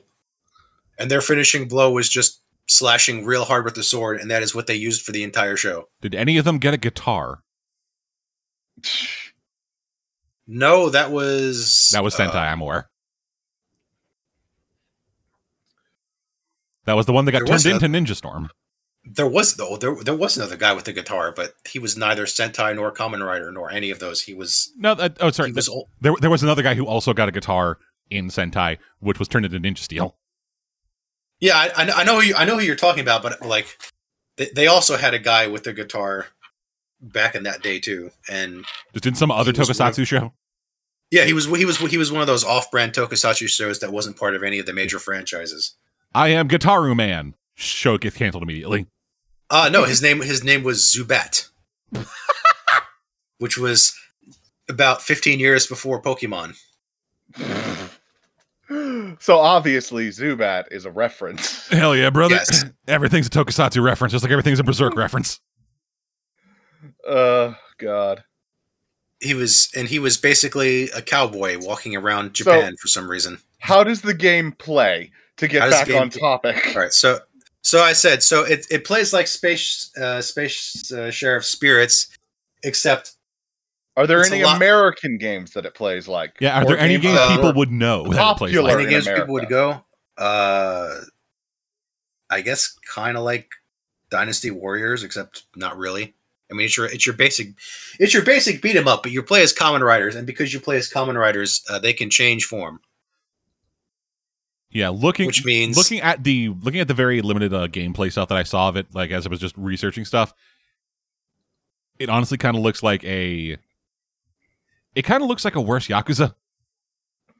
Okay. I was gonna say that could be it's like a worse Yakuza. I've never played Yakuza, so yeah, it's like instance beat 'em ups where you're like running around like a world, and then enemies will like block off an area where it's like boom, enemies are down, now a wall is up, and then you just have to beat them before you can leave. Yeah, that's actually how it goes. Yeah. It's a modern beat 'em up. It's a modern beat 'em up where there's a huge area, but you can't explore it while you're fighting because the game is not complicated enough to process that well. But you can still rack up some impressive combos because Double at least has almost all of his forms, because Double's thing is that the one guy has 3 plot device thingies. They're called Gaia memories, but that's not going to mean anything to you. They're the morpher of the series. Like they also make the monsters. Yeah. They're like USB drives, and if you plug it into yourself... They're not like USB drives. They are USB drives. Yeah. Because when they were sold in the world, they were made as USB. Yeah, they're basically USB drives. If you plug it into your bare skin, you turn into a monster. If you plug it into a morpher, you turn into a Kamen Rider. Yeah, and like if you can maintain control, you're like super powerful. Yes, and Double, one half of Double had 3, and the other half of Double had 3, and they mixed and matched themselves into 9 various combinations. Because math is fun. So hey, Kaiketsu Zubat is on YouTube from Toei. Yes, it is. All of it? I think just 2 episodes. Because they do that. They've done that with like everything, and I fucking hate it. Yeah, it's just 1970s Japan, and there's just some dude dressed like a cowboy. Just like a cowboy who walks around, and his thing is that his suit can only maintain itself for 3 minutes, and then he explodes. Desperado.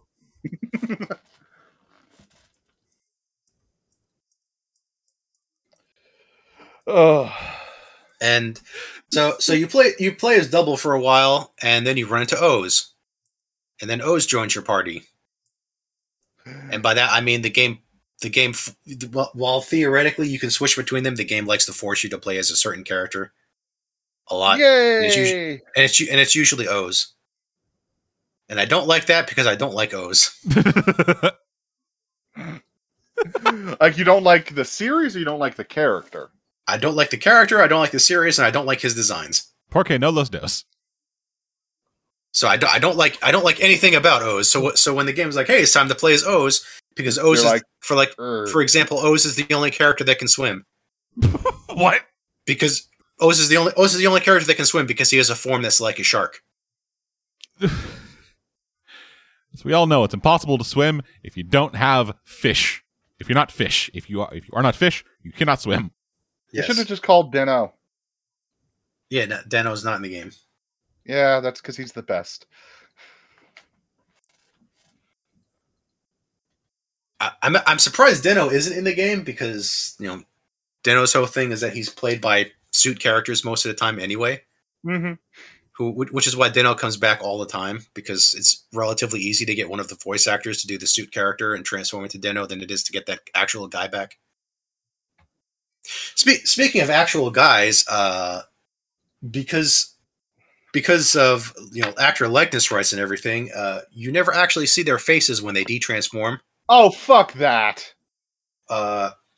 Oz is always shown from behind, and Double always has his face shadowed by his hat. Fucking horse shit. Hell yeah, baby. I love that shit. Because otherwise they'd have to make a CG model of the actor, and they didn't want to do that. Yeah. We can't pay them for likeness rights, so fuck them. And then you run into Zero One, and Zero One is basically just there because he was the most recent show at the time, and they wanted to show him off because he doesn't really have much. Even though he's played by the actual actor, he doesn't really have much relevance in the game. You just kind of run into him, and you're like, "Who are you?" And he's like, "I'm Kamen Rider Zero One," and they're like, "We've never heard of you." I'm the new hotness. Because they haven't had a team up with him yet. It's like maybe it was too much for you, but your kids will love it.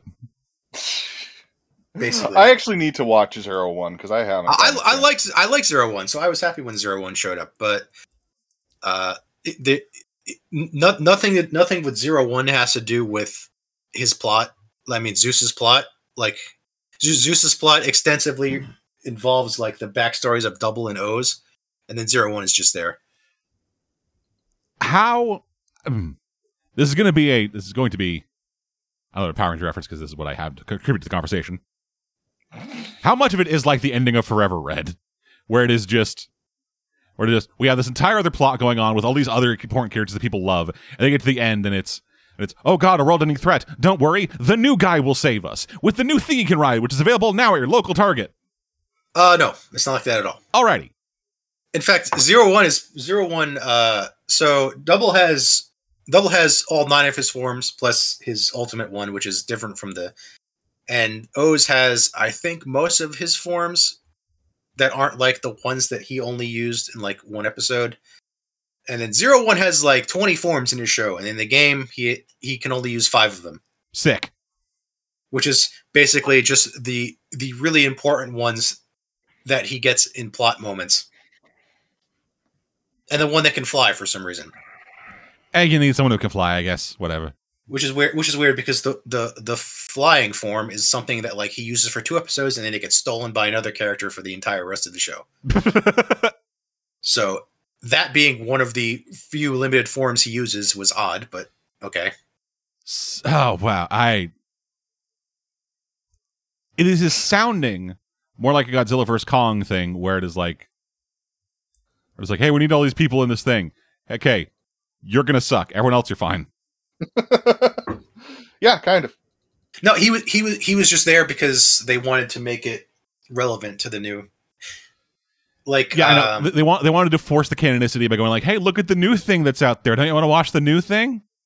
Yeah, and also because 01 was very popular at the time because it actually had some pretty good design. I like 01. I didn't like the final arc because the COVID made them rewrite it, but the follow-up movie made it worth it, and I think 01's designs are really nice. So, but the thing is, yeah, he's the only character there. Like the double supporting cast shows up, sort of. Like the one girl constantly calls him on the phone to bother him. Sick. About stupid stuff, and the second rider, Kamen Rider Axel, also shows up, and he's also one of the playable characters. And Oz's secondary rider shows up, and none of the other riders from 01 show up. It's just him. It's just him and his robot girl that he talks to occasionally on his headpiece, but you never hear her side of the conversation. The best kind of companion character. So he's just like, oh, Iz says this. Gotta love that. Just gotta love that shit. Oh man. Because I guess they couldn't bring her in, and they didn't want to recast her with the VA when the actual guy from the show was doing it. As you do, I guess. Especially since she ended up being one of the most prominent characters from the show somehow. because he got really famous and more or less stopped appearing, barring minor cameos. So the last like major 01 appearance, it was just her, which is nice because everyone likes Iz. But anyway, so that's basically 01 is just there. He's a really good character. He's like, if you know how to use the battle system, he's probably the best character. But you don't get to use him all that much because usually they force you to play as one of the other characters. That sucks. Yeah. Here's Is the new there, hotness. Can I play as him? No. Is there like a New Game Plus where you can choose your character? Because some games will do that. Yes, there is. There's a New Game Plus that has an extreme mode, and it also gives you all the forms right away. I don't know if it lets you like play the characters before you unlock them in the story. And I assume the character select forest places, it doesn't change because that's kind of required. Like in the swimming sections, you can only play as Oz because he's the only one that can swim.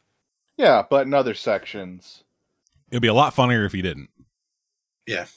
it would be a lot funnier. It would be a lot funnier if you weren't forced to do that. You just get into the New Game Plus, and then it just All turns right, I'm into going to go do the swimming section Yeah, as double Joker. it just turns into like the Mario the Lost levels, where just if you do not do it exactly right when you do it, you're just fucked. Basically. It's like I didn't change over to O's by the time we got to the swimming section, and I'm stuck and I gotta restart the game. Fuck. No. There are actually points where the game prompts you to automatically select one of the other characters if you're not playing as them for bonus experience. But you don't have to do it, but you probably should because bonus experience. But a lot of when you start the game, you have to slowly recollect everyone's forms. So as Double, you start off playing as the form Double takes, where only one of the guys is in it. Oh, that's his worst form. Yes, it is. And there are points where the game prompts you to switch back to that form. Why? Because bonus experience, I guess. I don't give a fuck about bonus experience. I don't want to play as the worst Double. There's also a part in the story where Philip goes away to look at stuff, so he's stuck using only the single form. And it's terrible. Can't he use like the other drives in single? Because he can do that in the series. It's in single form. He can only use the one Joker form because God, that fucking sucks. I think that's the only one the series really used. That's the one that used the most, but he did use other forms in single. I'm pretty sure. Because I mean, in theory, he should be able to use all three of him to have a full form, but no, he only gets the one. It's the worst one. So the parts where you have to play as that form alone kind of suck because he can't transform into anything else. And one of the game's combo systems involves around switching to another form to use a special attack that it will only use if you switch to it in the middle of battle. So he can't do any of that. Tight. And he has no weapon. He just punches. And his finisher is just the basic Kamen Rider jump into the sky and kick down. As opposed to the other finishers, which are a lot more flashy. It's called, just so you know, Dad, it's called the Rider Kick. Pretty much every Kamen Rider does it. I don't think there's a Kamen Rider that doesn't have a Rider Kick, even if some of them are kind of weird, and even if some of them only ever use them like once because they had to. Yeah, it's contractually obligated. Gotta have a Rider Kick. Gotta have a Rider Kick somewhere. Basically. Yeah. Anyway. Anything else to say about this, or should we move on from the Kamen Rider cast? I guess we can move on from the Kamen Rider cast. On to the Pancake cast. I had a lot of. I want to say I make it sound like I'm not really appreciating the game, but I did enjoy it. But I suppose if you didn't know or like anything about Kamen Rider, you'd probably find it boring. Yeah, like I was very quiet throughout all that just because I had nothing to contribute because I know nothing of Kamen Rider, and this seems like it is very much a thing of if you do not have at least this level of understanding, this ride is not for you. Yeah, kind of is. Do you want to run around beating people up as a Kamen Rider? Then that's the game you play. James would enjoy it. Yeah, and probably not stop talking about it until like we made him shut up. Probably, yeah, by muting him in the Discord. Another thing, one final thing about the game is that it is pretty short. Like I think it clocked like a couple hours. Which I mean, maybe it's because I'm used to like playing RPGs that take days to finish. But I was like, oh, the game's over already. Yeah, beat 'em ups. How much did you pay for it? $50. Dude. Well, I had to import. I had to import it because, like I said, it's one of those things where they gave it an English translation to sell in Southeast Asia, but didn't actually release it in the U.S. So I had to buy it from somebody in Southeast Asia and have it shipped here. Yeah, it was released in Japan, Taiwan, Hong Kong, Korea, South Korea, and then Southeast Asia. Because that's how they get around restrictions for stuff they can't release in the West. They just release it in Southeast Asia for the English speakers there, and like, well, if they want it, they'll import it. And that's what I did. So they won. They won this round. You win this time, Bandai Namco. You win this time, Bandai Namco. I'll get you next time, video game. Next time. Next time. Yeah, I cannot do that. I think my throat will really not good. accept it. Yeah, it hurts. Like, even doing the voice I did hurt my throat. I really need to do some vocal stretches. We are not voice actors. I could be, if someone wants to hire me. Anyway, so I guess it's my turn. That can be the next project, but yes, it's your turn. The next project is us trying to brute force Cave into being cast in something. Yes. James already tried to get me to do that with him in the new Power Ranger season. It's not working.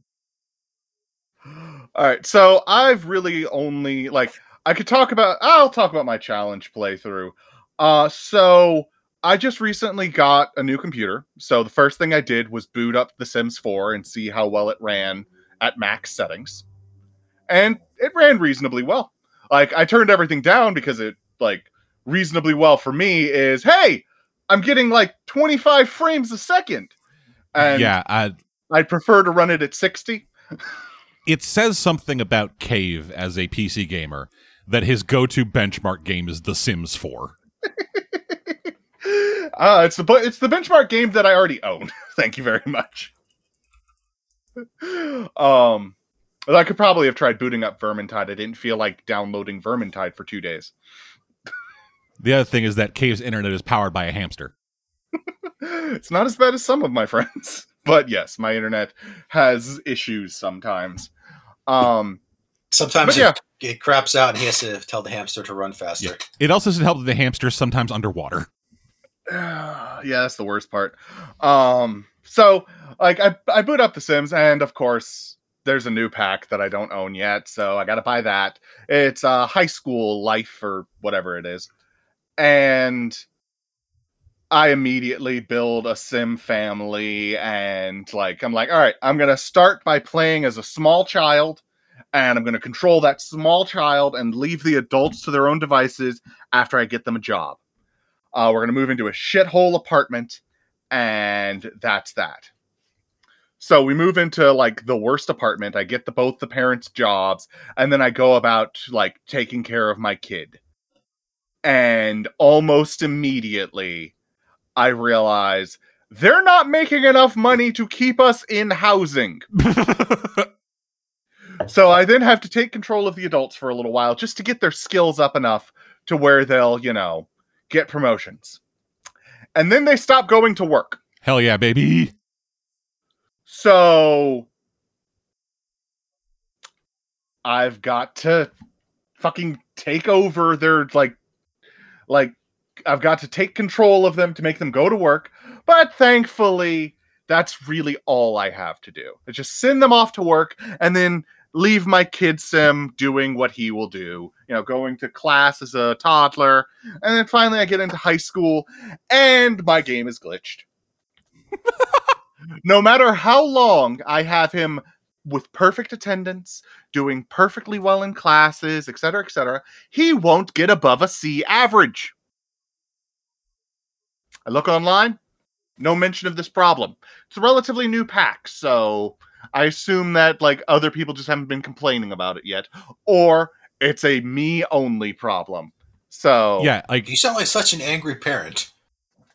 Yeah, I do not know how The Sims work, but it could just be that he has shit luck on his dice rolls. It could be. Yeah, it could be that I have. Yeah, it could be that shit luck. It could be just that Like all the luck you get from like, all right, I need to beat this check. I didn't roll that great. Does a 35 make it? That gets transferred into The Sims. The Sims is your Dorian Gray painting where all your dice luck goes. Well, you say that, but then I randomly rolled to get an immortality spellbook, and when you learn a potion, you get a free copy of that potion. So now my sim can't die of old age. Okay, so the high school pack is where it goes to die. Yes, the high school pack is where it goes to die. Yeah, just as you get in there more and more into the high school pack, just all of a sudden, everything that is a dice roll just keeps failing for you over and over and over again, no matter what you do. And it is until you pick up your dice and put them into the Sims that like the pack just starts decaying. Yeah, that sounds right. That sounds about right to me. Yeah, they were just developing it, and then they were like, "Yeah, I tested it out like on this computer, and I don't know why, but it just kept fucking up. Like everything kept failing. Not the game, just like the rolls in it and stuff." And we're like, "Oh, weird." Anyway, ship it. We'll patch it. We'll patch it a couple weeks later. So like the challenge for this is I'm trying to take this child all the way up to adulthood without really controlling the parents, which means I'm not making them cook for him. So this sim is almost constantly starving and eating whatever he can have as a quick meal until he's a teenager. So like it is very frustrating to try and like keep him fed and happy and healthy. This sim is a child of neglect, baby. Absolutely, because the parents are fucking useless unless they're trying to have more children. Because every time I turned around, the mother was pregnant again. Hell yeah! When did they release the Irish Catholic patch? This sim ended up with like 6 siblings by the time at where I am now, which is him being a young adult living on his own. So I get out of high school, like eventually, like I just fucking cheated it because I was like, he deserves an A. I'm gonna get him the A average, and then I'm just gonna like the challenge is gonna be maintaining the A average because fuck this shit. I'm tired of these dice rolls. I get my A average, graduate valedictorian, go to college, get no scholarships. Why would you? Because I'm the fucking valedictorian. But they save scholarships for poor people now. And like when I randomly generated his mother was a witch, so he's got magic. Of course. So I just was like, yeah, you can teleport everywhere. Fuck it. And that got him to be a master wizard. Like teleporting everywhere got him to be a master wizard.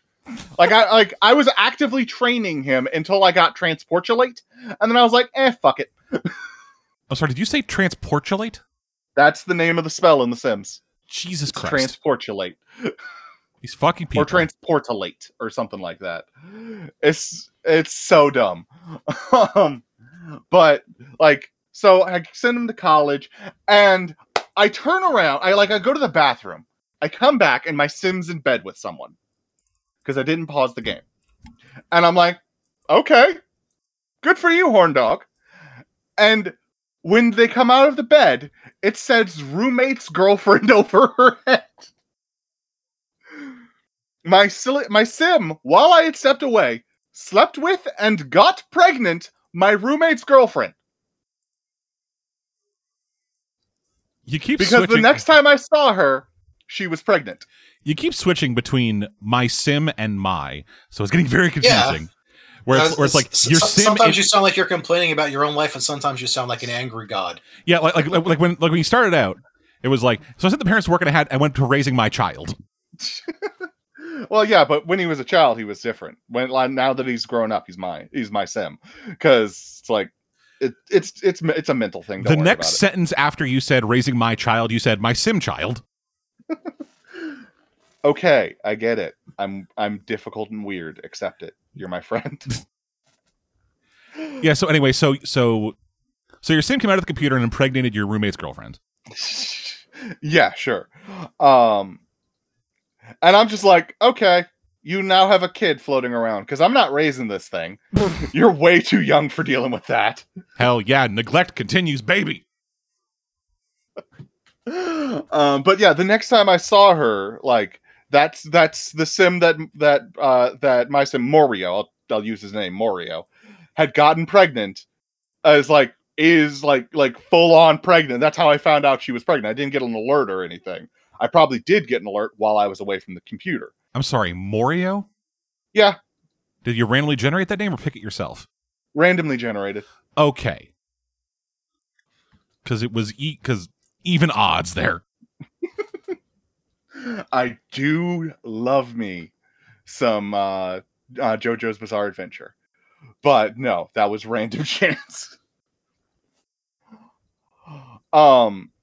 So then I have it like as soon as he graduates college, I have him marry his high school sweetheart, who will not have sex with him.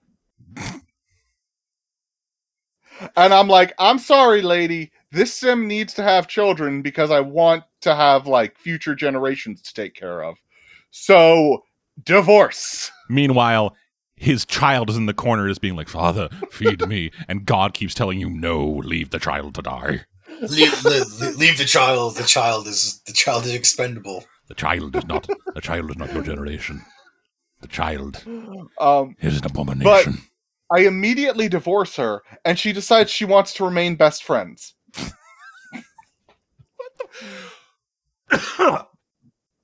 What the fuck is this life, man?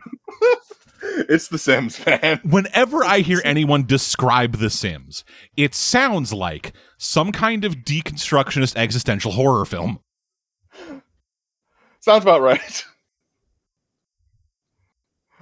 But then Morio goes out on the town because like he needs to meet people to try and get a new girlfriend. Because like he has a job, but like all of his coworkers are male and criminals because his job is being a criminal. Because that was the random aspiration he got. Like he wanted to be a criminal, so okay, the random aspiration is like, well, yeah, I'll be a criminal. Yeah, yeah, pretty much. I feel like crimes is my bag. And I met an athlete. Now, there's something that I should explain that makes this interesting. You see, Morio's dad is an athlete. A star athlete, in fact. And apparently he'd had a crush on this girl for a while. Morio or his dad? Morio's dad had a crush on this girl for a while. That's illegal. Well, she was a young adult. Like, I don't know like how long Morio's dad had known this girl. It still feels weird to be. Yeah, it's weird to be going after someone who your dad was into. Yeah, she's a young adult, and so is Morio, which means she was about his age. Okay, so Morio's dad used to have a thing with her, and this girl is around Morio's age. So was that? So when you say used to, did you mean like last week? Probably while Morio was in college. So yeah, last week. Okay. Because being in college takes like 3 weeks in The Sims. Because when I hear the phrase "used to be into," I'm thinking years ago. So it only ended after she married Morio and told him to back the fuck off. Is this so we hang out outside of these recordings. Is this when you were talking about how your dad kept impregnating your girlfriend? Kept trying to get with my girlfriend. Yes, this is what I was talking about. Okay. Morio's dad kept trying to flirt up Morio's girlfriend, whose name escapes me because she's not an important sim. She's not Morio, so it doesn't matter. Just like Morio's dad, Morio's mom, Morio's siblings. None of them matter. Yeah. They're just other sims in the world. Yeah. Everything exists within the orbit of Morio. Exactly. This is the kind of treatment a populace takes where they eventually turn on you as like a vengeful, angry god. Oh yeah, Sims fucking 7 comes out or whatever, and that's the beginning of the apocalypse. This is like they're sitting there like why is our life so we must rise up and take out the evil god caveman. Yeah. Shortly after Morio gets married, I asked my wife, "Hey, could you construct a mansion for me?" And that's where we've been stuck.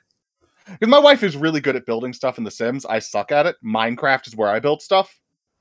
To be clear, my real life wife. Okay, thank you. I was getting confused there for a second. No, my real life wife built me is like just finished building me a mansion in The Sims, and it's amazing. And like they basically like got married, moved out of their apartment to an empty lot, and then a mansion appeared. And then I tore it down because it was I built that mansion and it was terrible. So then another mansion appears that's way better. I need to run a Sims Call of Cthulhu game. That would be amazing. I'd play the fuck out of that. Just like the most nightmarish fucking scenarios. Flodnarb. Like you'd talk people, you'd talk like whatever, you'd talk like English or whatever, and then I'd have all the fucking Sim characters. Then I'd have all the fucking like human characters playing the Sims. Just be a booming voice you just hear go, Grabling. just resonating out as like the world just all of a sudden warps. I need to maybe a sanity check.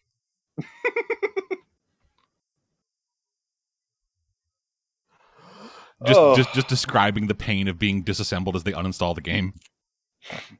But while I was waiting for my real world wife to finish building me a Sims mansion, I decided to play some Minecraft again because I fucking love Minecraft. And I started building whenever I play Minecraft, I just kind of go at it. Like I don't put special rules in. I put it on hard mode because I can actually handle the combat.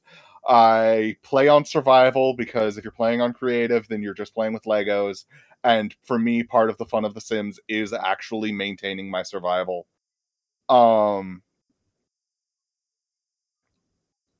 And like, I start like you've heard me complaining about this. Like I find a village, and I start exploring, and there's an iron golem who I nickname Hank. Because just it's the first name that came to me, and like he likes wandering the fuck off instead of doing his job protecting the villagers. And like Hank's the only thing in that village that I actually care about. Like the villagers can go fuck themselves because they're all loud, annoying, and like are never where I want them to be. So, of course, since I'm playing The Sims, I cross over the bridge and I start building another village. And because of that, these villagers decide, hey, we can have kids and send them over to the other side of the bridge. To which I say, fuck no. So, I kind of kill a few villagers. Of course you do. Just a couple. And that gets the villagers angry at me. That gets Hank trying to kill me. But why? Because I killed a few villagers. Oh, that makes sense. Yeah, so... Villagers infect you with the black lung. I let Hank kill me. Because I'm not going to kill Hank. I care about Hank. And then I go back to my work on the other side after just widening the gap between the two villages so that those villagers will not come to my side of the bridge. Because fuck those guys. Getting so mad that I killed so many people. And then, luck would have it, I managed to catch a zombie villager. And I'm like, you know what? I'm going to save this guy. I'm going to save this zombie villager, and they're going to be the first member of my new village. Because fuck that village. Hobbiton is where it's at, because I'm building Hobbiton. And I give him a name tag so he doesn't despawn, and I name him Anders. And I start building a narrative now in Hobbiton. You see, I've got two farms going right next to each other, so this villager hates the other guy. Because they're competing farmers who farm in different styles, and each one thinks the other one's an idiot. So, quick question. Yeah? Are either of these farms any of the horror shows you've described to me about your farms? What do you mean? You've described a couple of automatic farms that you have, which No, are... none of these are nightmares. Okay. These are legitimate farms. Okay. Because some of the situations where you've set up these horrible machines... These machines of meat and suffering.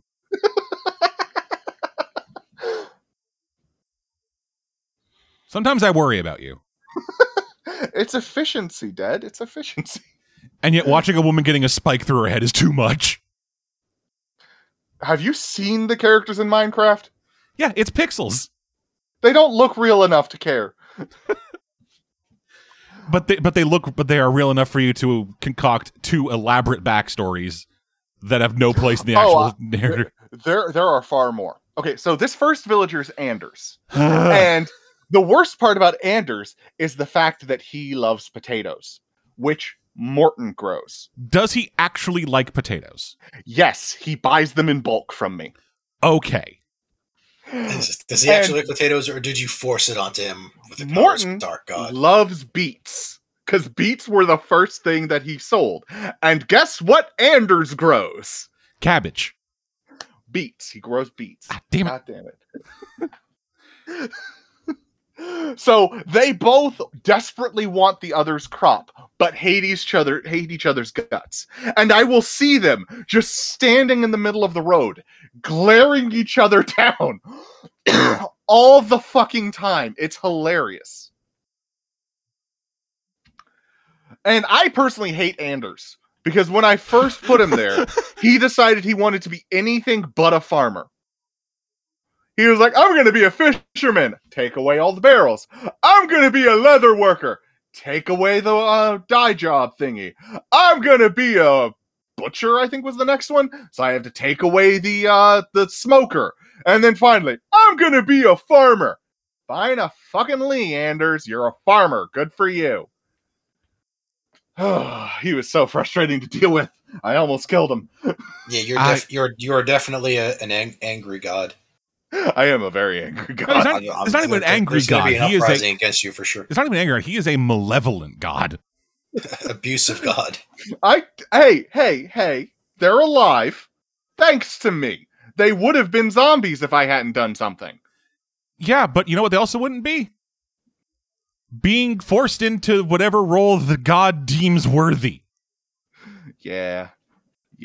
But they give me emeralds, so we're cool. They actually give me a discount on emeralds because they love me. That's not cool.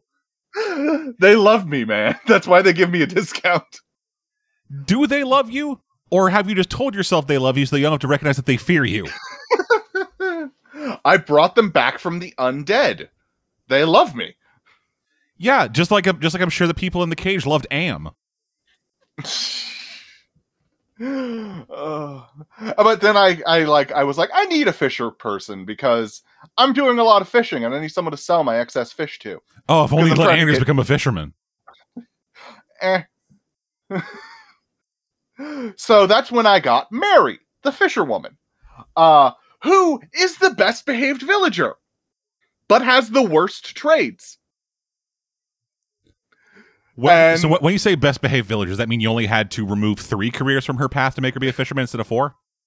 No, I mean, like, she actively goes and does her job, whereas the other 2 just glare at each other in the road constantly. Well, yeah, because you forced them apart. They probably want to fuck, but yeah, they can't because fucking caveman god is just there watching them and they have to maintain the charade. I don't control their personalities. And in all honesty, they're probably, like, trading food with each other. Because they grow the food the other one wants, so they're probably actually trading food. Yeah, this is that Twilight Zone episode where everyone was too scared to say anything in front of the child or they get sent into the cornfield. Oh. But yeah, then I built another hobbit house for me to live in. Also, the cornfield was death. And then I built the largest hobbit house in the village, which belongs to the apiarist and potion brewer, who I have yet to catch a zombie for, but I will. I will catch a zombie villager to put in that house. And yeah, that's Minecraft. Moving on to a game that people might actually care about. Jesus Christ. The Quarry. So I have a long-standing like love of the games by Supermassive. Yeah, Supermassive. I loved Until Dawn. I loved Man of Medan. I didn't really like From Ashes. House of Ashes. Yeah, House of Ashes. I didn't like that one, but that's because it was the kind of horror movie I don't like. And the Quarrer movie is The Quarrer movie. The Quarry is so far playing out like one of my most favorite slasher horror movies, which is the teen camp slasher. So far, I haven't managed to kill anyone, but I'm going through it and I'm on act, I think, 4 right now, which is we finally gotten into monsters are showing up and like deadly danger is out there. And I think I've recruited some allies. So fingers crossed, like I'm going to be able to get there. But like most teen horror movies, most of the teens are annoying, useless shits. Yep. Which, all right, horror movie writers, you can actually take notes from this game. Because here's how you make me care. The teens are redeemable. They actually have potential. I know. I feel like half the reason they make horror movie teens to be the most obnoxious people possible is so that it's not too horrible when they get horrifically murdered. Yeah, like it's a bizarre thing of it works in film because a film is 2 hours and you don't control anything. Birdie still despises them because they're fucking he awful. Deals with teens on the regular. They are massive shitheads of the highest degree, the majority of them. And there are like 2 that through very little effort come out okay. Yeah, that sounds about right for our experience so far. But even the ones that are okay are still written by the people at Supermassive Games, so they're written like idiots. And what I mean by that is not their choices, the dialogue is trash. So much of the dialogue is, what do these 45-year-old out-of-touch people think teenagers played by 25-year-olds would say? Because one of the people in this game is Brenda Song. I don't know who that is. She was on The Sweet Life of Zack and Cody. Ah. She was also in, I think, Wendy Wu Kung Fu Warrior or some shit. She's one of my favorite characters. Yeah. Really? Yeah. I love Caitlin. Caitlin's great. Yeah, Caitlin is like the snarkiest, like, snark girl that you can ever snark. She's so much fun. Yeah, when I said there are 2 characters who are fine, Caitlin was one of them. I think Abby and Nick are okay. Nick. Dylan is a little grating, but I've had friends who were like Dylan. Yeah. For me, Dylan's fine. Nick is a cardboard cutout of a person with an accent until he turns into whatever he gets turned into.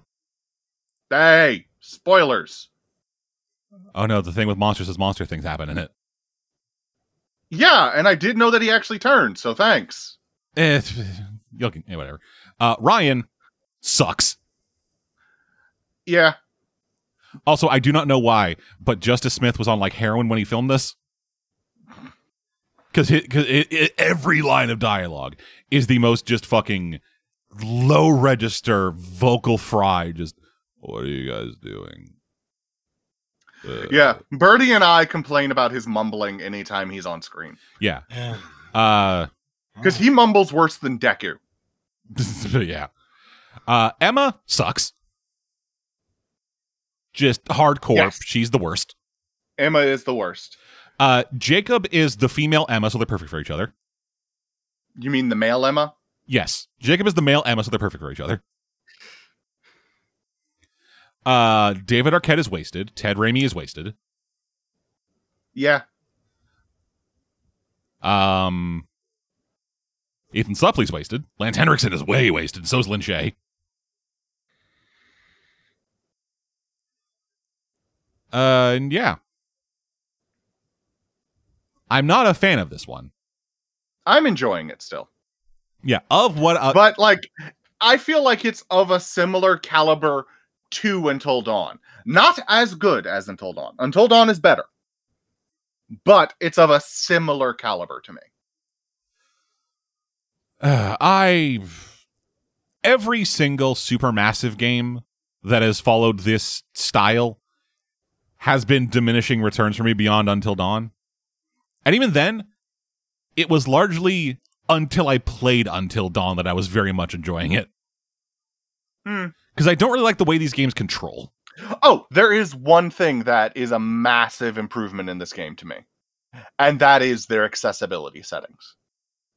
Okay. Because you could basically never have to do a QTE if you want. And like the only thing you have to do is the walking parts. Now, I still have QTEs on because it's fun to potentially have to fail and see a character die, etc., etc. But I did turn off the don't breathe sections because they fucking sucked in every other game. Okay, so I will let you know that is not the same. Oh yeah, no, I did play through them like legitimately once. I still don't like them. Yeah, they're not good, but instead of it being the, hey, don't move your goddamn DualShock outside of this circle, and then even if you don't move, it still moves out of the circle because of drift. Mm-hmm. Or don't do the hit the heartbeat in the perfect rhythm. Yeah. That was very easy. I do not know what I got good at it. It was just I got good at it. I just didn't enjoy it. It wasn't fun. You know, it's not good, but it wasn't hard. I never said it was hard. I just didn't enjoy it. And then with this one, it's you hold down the button until the red halo on the screen goes away. Yeah. Again, not fun. It's just a waiting game. Yeah. Like, and by turning it off, I just get to kind of enjoy the game. Yeah, I'm enjoying it so far, and like there's not much I can say about it because I don't know the ending, so I can't talk about the ending. There are so many times in this where I am like, can we just not do that? Like, can we just choose to not do this option? And the game's like, you're doing it because this is a horror movie and you're playing a dumb teenager. And I'm like, fine. Yeah. Can I do the genre savvy thing and avoid the no? Well, one of the first things that you have a choice is you can either pull the fuel line or you can like remove the rotor arm. Yeah, it's either permanently disable the vehicle or temporarily disable the vehicle. And like, I'm like, can we do neither? No, because I'd like to do neither. And the game's like, no, pick one. No, like, the game needs to happen. Yeah, it's one of those situations where if it was a D&D player, I'd be like, either you're doing it or I'm doing it. Because you chose to play this game, not me. Yeah. You can't just run away. Well, I mean, you can't just turn the game off and walk away. Yeah, but like, if you are being like, hey, you're sitting down to play the story, it's a matter of, hey, you chose to be here. I told you what this was, and you said yes. This is a tip to any D&D player out there. Yes, and. Because my fucking God, the number of times I've had players say, I don't want to do that. And my only response is, I guess we don't play. And then they get mad at me. Yeah, it's... Didn't you have a million contingencies ready for any possible course of action? Not having a course of action is not the course of action. Yeah, I explained the setup and tone of the game, and then you're like, yeah, the thing we agreed to? Ignore that. I want to open a pet store. You know, you should be like, okay, you open a pet store and never go on any adventures ever again. Game over. Make a new character. Yeah, basically. It's like happy end for your character, I guess. Reroll. Yep. You force them to have the farmer ending. Make a new character, fuckface. It's like instead of going on the adventure, how about we just turn around and walk away? Okay. Game over. Let's roll some new characters who will go on the adventure. But like I said, I'm going to complete this game just like I did every other one of these. And then once the October game comes out, which I don't actually remember which one it is, The Devil and I. I'm gonna beat that one and talk about it, and probably be very mad because if it's anything like House of Ashes, it's gonna be a horror movie genre that I despise. Okay, it's the Devil in Me. But in all honesty, like, these games are made for me because I am such a horror movie fanatic. Oh. Like, I adore horror movies, so like even the worst of them, I can get some enjoyment out of. Would you like to know what the back of the box description of The Devil in Me is? Sure. A group After of that, we can do news and whatever because I don't have anything else to say. A group of documentary filmmakers receive a mysterious call inviting them to a modern-day replica of serial killer H.H. Holmes's murder castle. Oh no! It's an opportunity that's too good to pass up and could be just the thing they're looking for to win some much-needed public interest. Oh no! These people are idiots. The hotel is the perfect set for their new episode, but things aren't quite what they seem. The crew discover they're being watched and even manipulated, and suddenly there's much more at stake than just their ratings. So the reason I was saying "oh no" is because I fucking despise documentary horror. Well, this isn't documentary horror. This is a documentary crew being put into a horror situation. Yes, but the initial framing is going to be shot on Shidio, yeah. No? I don't think it will. That's what like any of these documentary horror assholes act like in the movies. Because so you think the aesthetic of the game will be it's a handheld camcorder thing? No, I don't think the aesthetic of the game. I think the behavior of the characters. Okay. Which is why I didn't like House of Ashes, because I couldn't stand any of the characters. Well, yeah, it's kind of hard when at least one of the characters is racist. Yeah, very. Just actively. Mm-hmm. The whole time. The whole time. Like, the only character I liked was the Arabic soldier who just wanted to get home to his child. Yeah, he was the best. He was the best character in that game. Anyway. That's what we're playing then. On to news. So first up. Gearbox CEO Randy Pitchford has confirmed that Tiny Tina's Wonderlands, the Borderlands spin-off where it is that one joke from that one DLC expanded to an entire video game,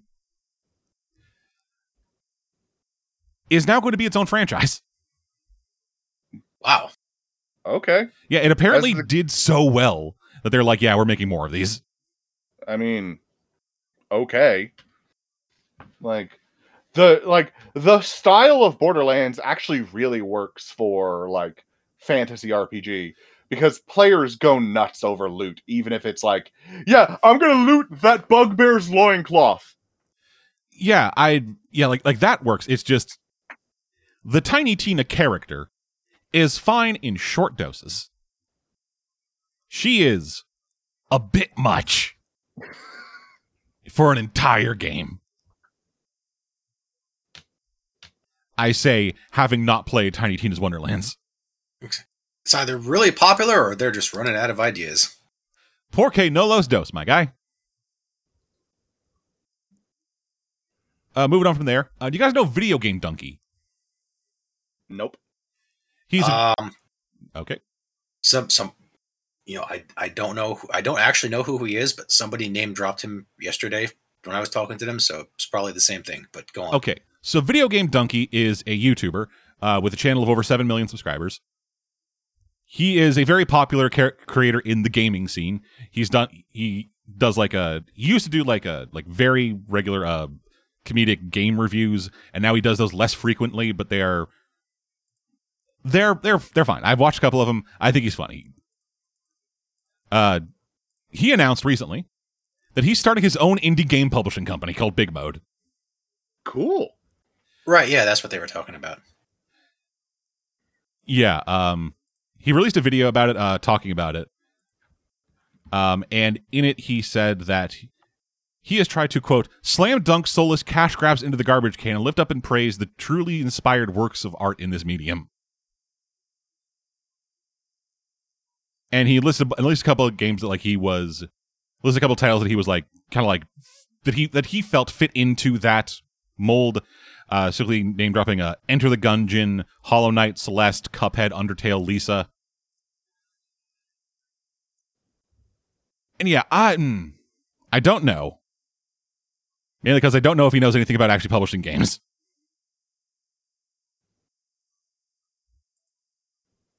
Because from what I've heard about people talking about this, and kind of from the video itself, it sounded kind of like he was like, I'm tired of these really bad games, so I'm just going to put money toward games I like. And then was putting that up as, I'm here to save the industry. A little bit. I don't think that's what he thinks or anything. That's just kind of the tone of the video a bit. Mm-hmm. But yeah, I guess we'll see how that goes. And then from there, we have two very, very big things to talk about. You guys want to hear about the gaming one first or the gaming adjacent one first? Gaming adjacent. We'll finish with the gaming one. Alrighty. So Twitch is dying. Which, I guess, well, actually, a more apt thing is Twitch is killing itself.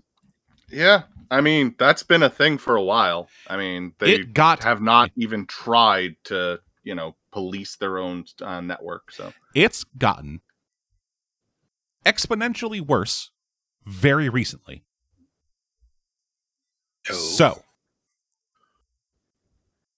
after a running week of just scandal after scandal involving very big Twitch people, including a trending hashtag of get gambling off Twitch. Oh, no.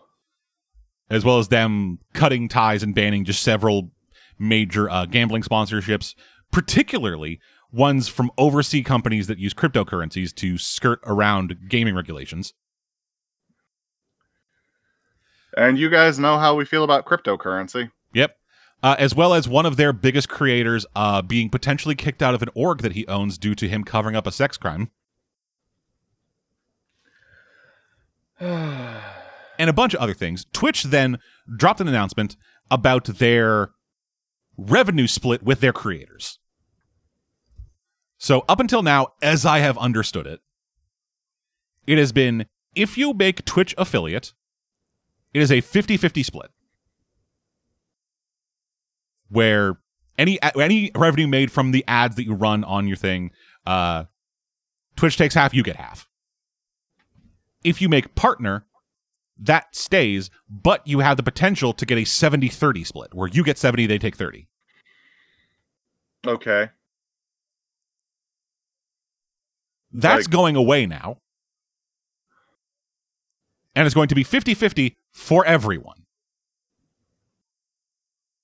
Everyone currently on the platform, everyone who will be on the platform in the future, is getting 50-50. If you already had a 70-30 contract, that stays until you earn $100,000 or more, then it goes to 50-50. Essentially taking a huge chunk of their biggest content creators and cutting their revenue by 29%.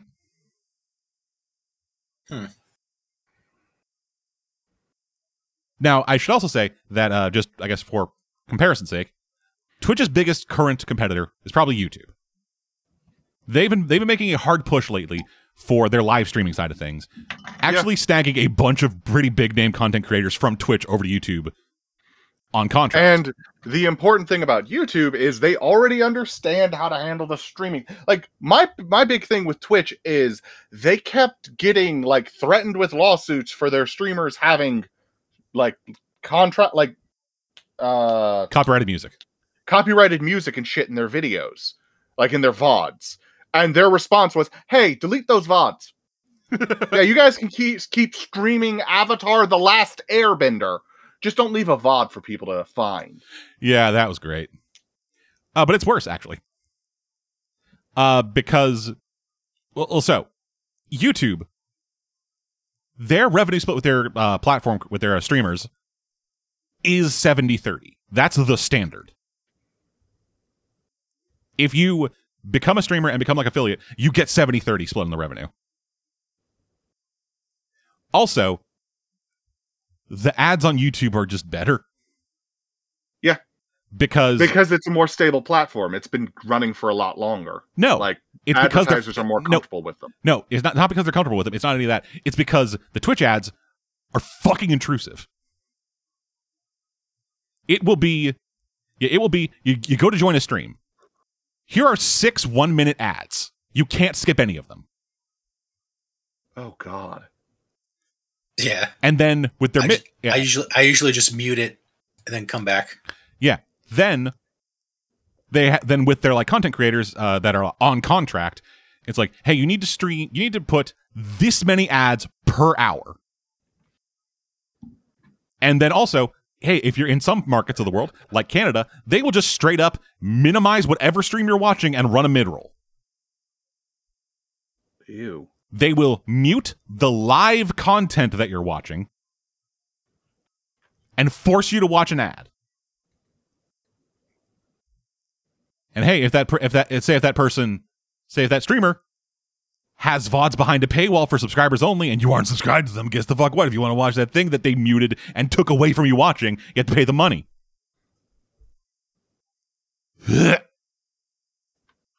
Whereas YouTube, their ads are skippable. And they pause the videos. Like, I don't know if they like pause the streams, if that's a thing. Well, no, I think what it is. I think what it is with like that stuff is the streamer will like when you are joining a stream, they'll run an ad that's like 15, 20 seconds. You can skip. They get into the stream, and then the streamer goes, "Hey guys, I'm going on break. Here's some ads." They don't just mute the thing and play the ad anyway. From what I understand, the streamer has more control. And you'll like it. Yeah, from what I understand, the streamer has more control over when the ads actually run on YouTube. And so, the reason that they are doing this, according to the blog post by President of Twitch, Dan Clancy, is that they need to be able to afford the hosting on Amazon Web Services. Mm-hmm. Amazon owns Twitch. So their reasoning for this is our parent company is charging us too much money.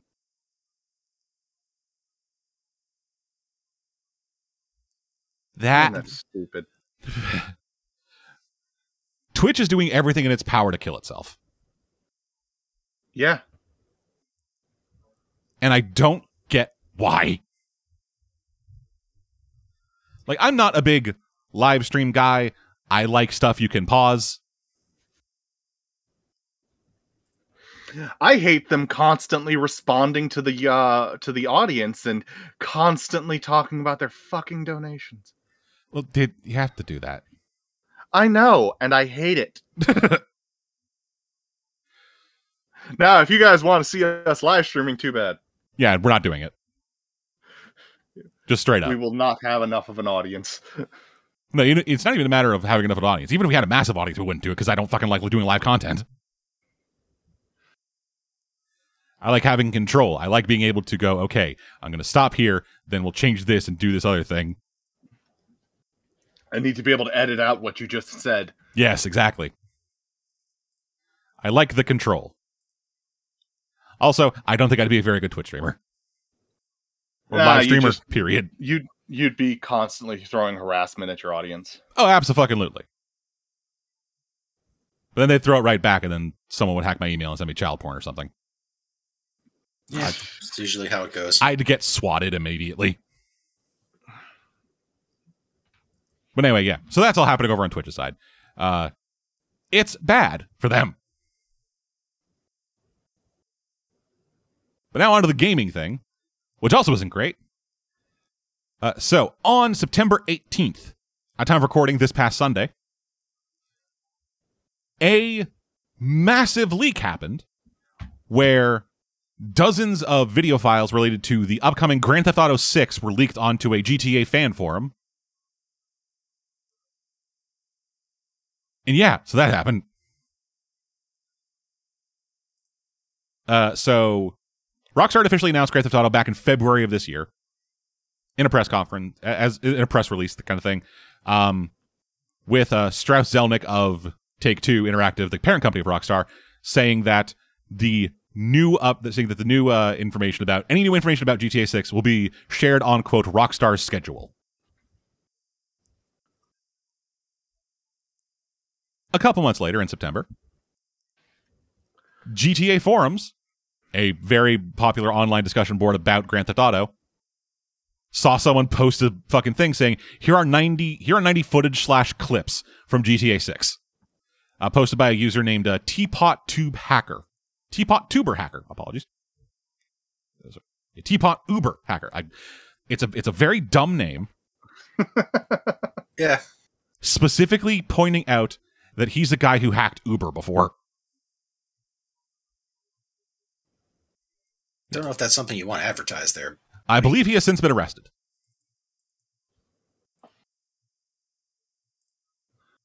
Yeah, he was arrested in England. Yes, he was. He's 17, apparently. Fucking lovely. So they wrote, hey, here's 90 footage / clips from GTA 6, and shared various assets from the game as well as the code. After that got leaked, Take-Two Interactive contacted a bunch of these different platforms and had put up remove request stuff, takedown requests and everything appearing all over them from various things. The next day after this happened, GTA forums and the GTA 6 subreddit removed all threads featuring this content. And messages on both sites said that they were complying with requests from Take-Two to remove any of the copyrighted material. However, the original thread on GTA forums has since been reinstated, but locked for new comments and all links removed. Not long after this, Rockstar did actually acknowledge the thing and say, yeah, we got hacked. It sucks that this happened because we wanted to show off this game when we were ready to show it off, but now you guys know it's coming. Well, they already knew it was coming. It's just, hey, here's the look. Here's the look at it in its worst possible state. I really, really hope that it's more of a game and less of an online service, but it's probably going to be. It's probably going to be an online service. They love their online services. Yeah, they do. And so as this was kind of going on, the FBI got involved. Oh, God. As Uber released a statement saying that it was working with the FBI and the U.S. Department of Justice to investigate recent data breaches and mentioned that their hacker was suspected to be involved in the Rockstar hack as well. They believe that the hacker could be associated with the group known as Lapsus, with a $sign at the end, which carried out similar attacks on companies like Nvidia, Microsoft, and Samsung. And yeah, so I guess, well, they got him, so good for them, I guess. Well, the FBI didn't get him, but someone got him. Yep. Somebody got him close enough. Yep. And then from there, a bunch of developers kind of came out in support of Rockstar. It's like, hey, it sucks that this happened. It's overwhelming, and this shit can be real bad, but hey, we stand with you guys, and it's gonna be cool. And it also spawned a bit of a meme, which I have been very much enjoying. So, as part of this thing, a Twitter user talking about this thing said, since graphics are the first things done in video games, this is what the game's going to look like. Everything for the next couple of years is just going to be like debugging and like finishing back-end stuff. The game looks like ass, and this is what it will look like forever. To which, every single game developer, like big game developer on Twitter, began posting alpha footage of their games, saying, since graphics are the first things finished in video games, here's what our game looked like in development. Just a clown on this fucker. That's awesome. It was great. And it was just a lot of footage of like, hey, here are basic ass fucking geometry, basic ass corridors, and here's our character T-posing while they do their fucking attacks. Like I saw one for like Control, I saw one for Horizon, where it wasn't even Aloy in the video, in the footage that was shown. It was a placeholder modern military guy shooting just a collection of gray blocks vaguely in the shape that could hold a T-Rex. It's great. Yeah, it sucks when shit like that happens and it keeps happening. Like I can't imagine what it would feel like to have something that you are spending years of your life on, devoting so much of your time, and then having it put out in the worst version of it could be. It's got to be just incredibly demoralizing. And then also having the people on Twitter, because these people are always on fucking Twitter, just being like, "Oh my god, this thing fucking looks like dog shit. How can you call this a game when you live in, like, fuck, man?" It's horrendous. But hey, they got a clown on some shithead on Twitter, so that's always a win. Yay. Anyway, that does it for news. New release stuff. This week, saw the release of Return to Monkey Island. A new Monkey Island point and click adventure game. That is a direct sequel to Monkey Island 2 LeChuck's Revenge. Weird. Yeah, developed by Terrible Toy Box and put out by Devolver. Devolver in collaboration with Lucasfilms, I guess. The developers of this are also the developers of Thimbleweed Park, which is a point-and-click adventure game from a few years back, made by Ron Gilbert, who is who's a very big name in the point-and-click adventure game scene, because he made Monkey Island. Yeah, one of the greatest games in the genre. Yeah, this week also saw the release of Gundam Evolution, like we said. Sessions Skate Sim, a new. Oh, I've been hearing about that. Yeah.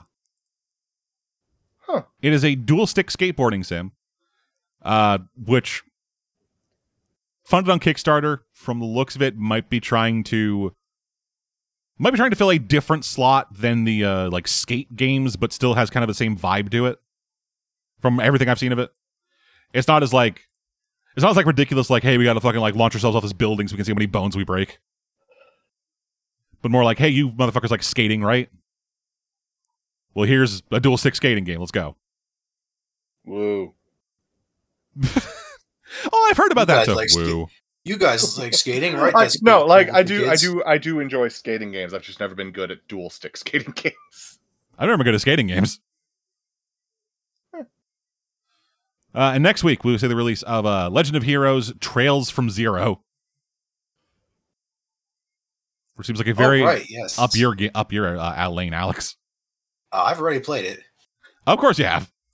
I've already played it because there was a fan translation that came out years ago, and I didn't think an official release was ever going to happen. Oh, of course. Of course. Yeah, it did originally come out in 2010. Yeah, it's been out for a while, and they skipped over it to go to the several other games in the series, so we were surprised that they were like, "Oh yeah, we're gonna double back and do that." Yeah, so it'll be coming out PS4, PC, and Switch in North America this week. Or sorry, next week. Also coming out next week, Alfred Hitchcock's Vertigo. What? There's a new video game coming out called Alfred Hitchcock Vertigo.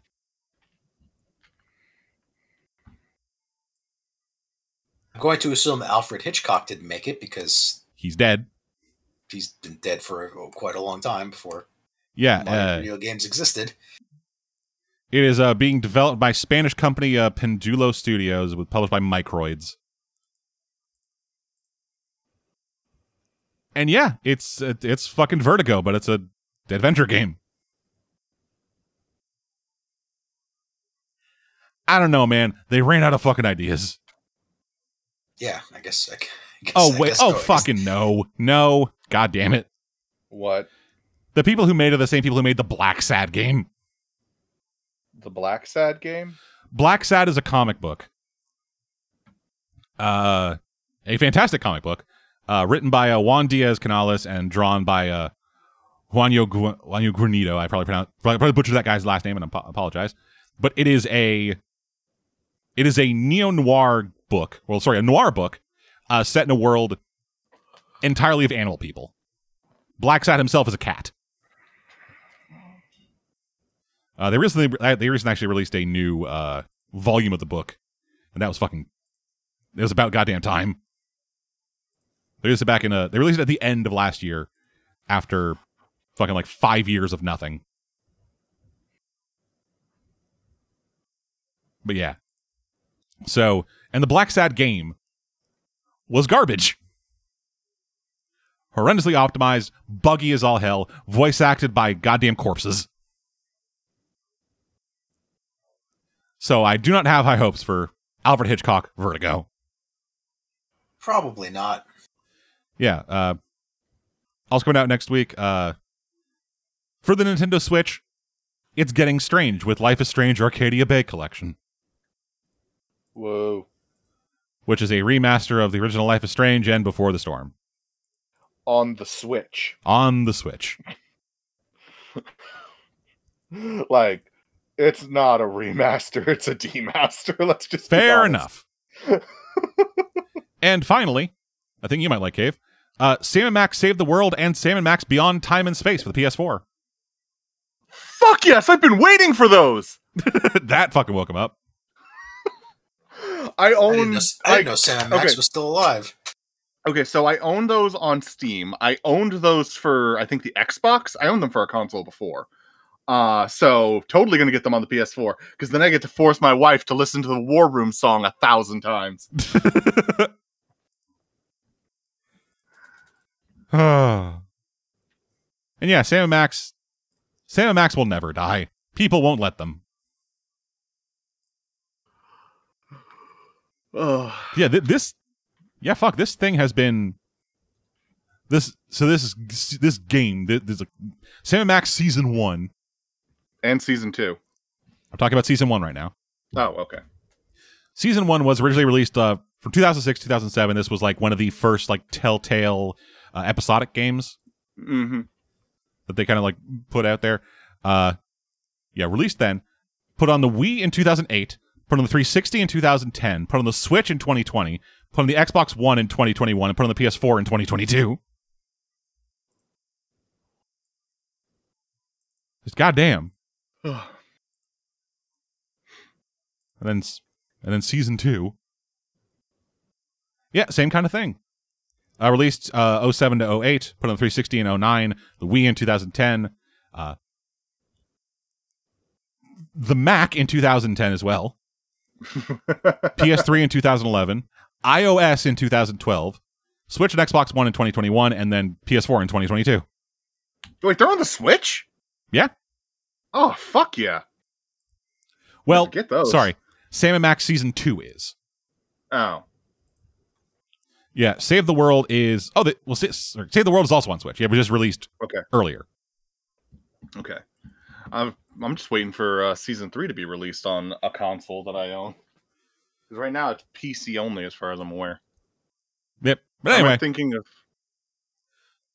That's going to do it for news, and that's going to do it for this week. Thank you all for joining us. We'll try to put out a new one of these before 2023. But no promises. Yep, I said try. But... and all that stuff we're going to be having. Other stuff coming out. We got Cursed Destiny. Cave's D&D campaign is part of Die. We got myself, Bertie, and Nico are talking about new comic stuff as well as the new commentary series. We're going to be trying to put out a commentary track a month. All kinds of stuff. We got that shit coming. But until then, I'm dead. Is there a clever goodbye here? And I'm Caveman. There you go. See you guys next time. Goodbye. Have a wonderful time.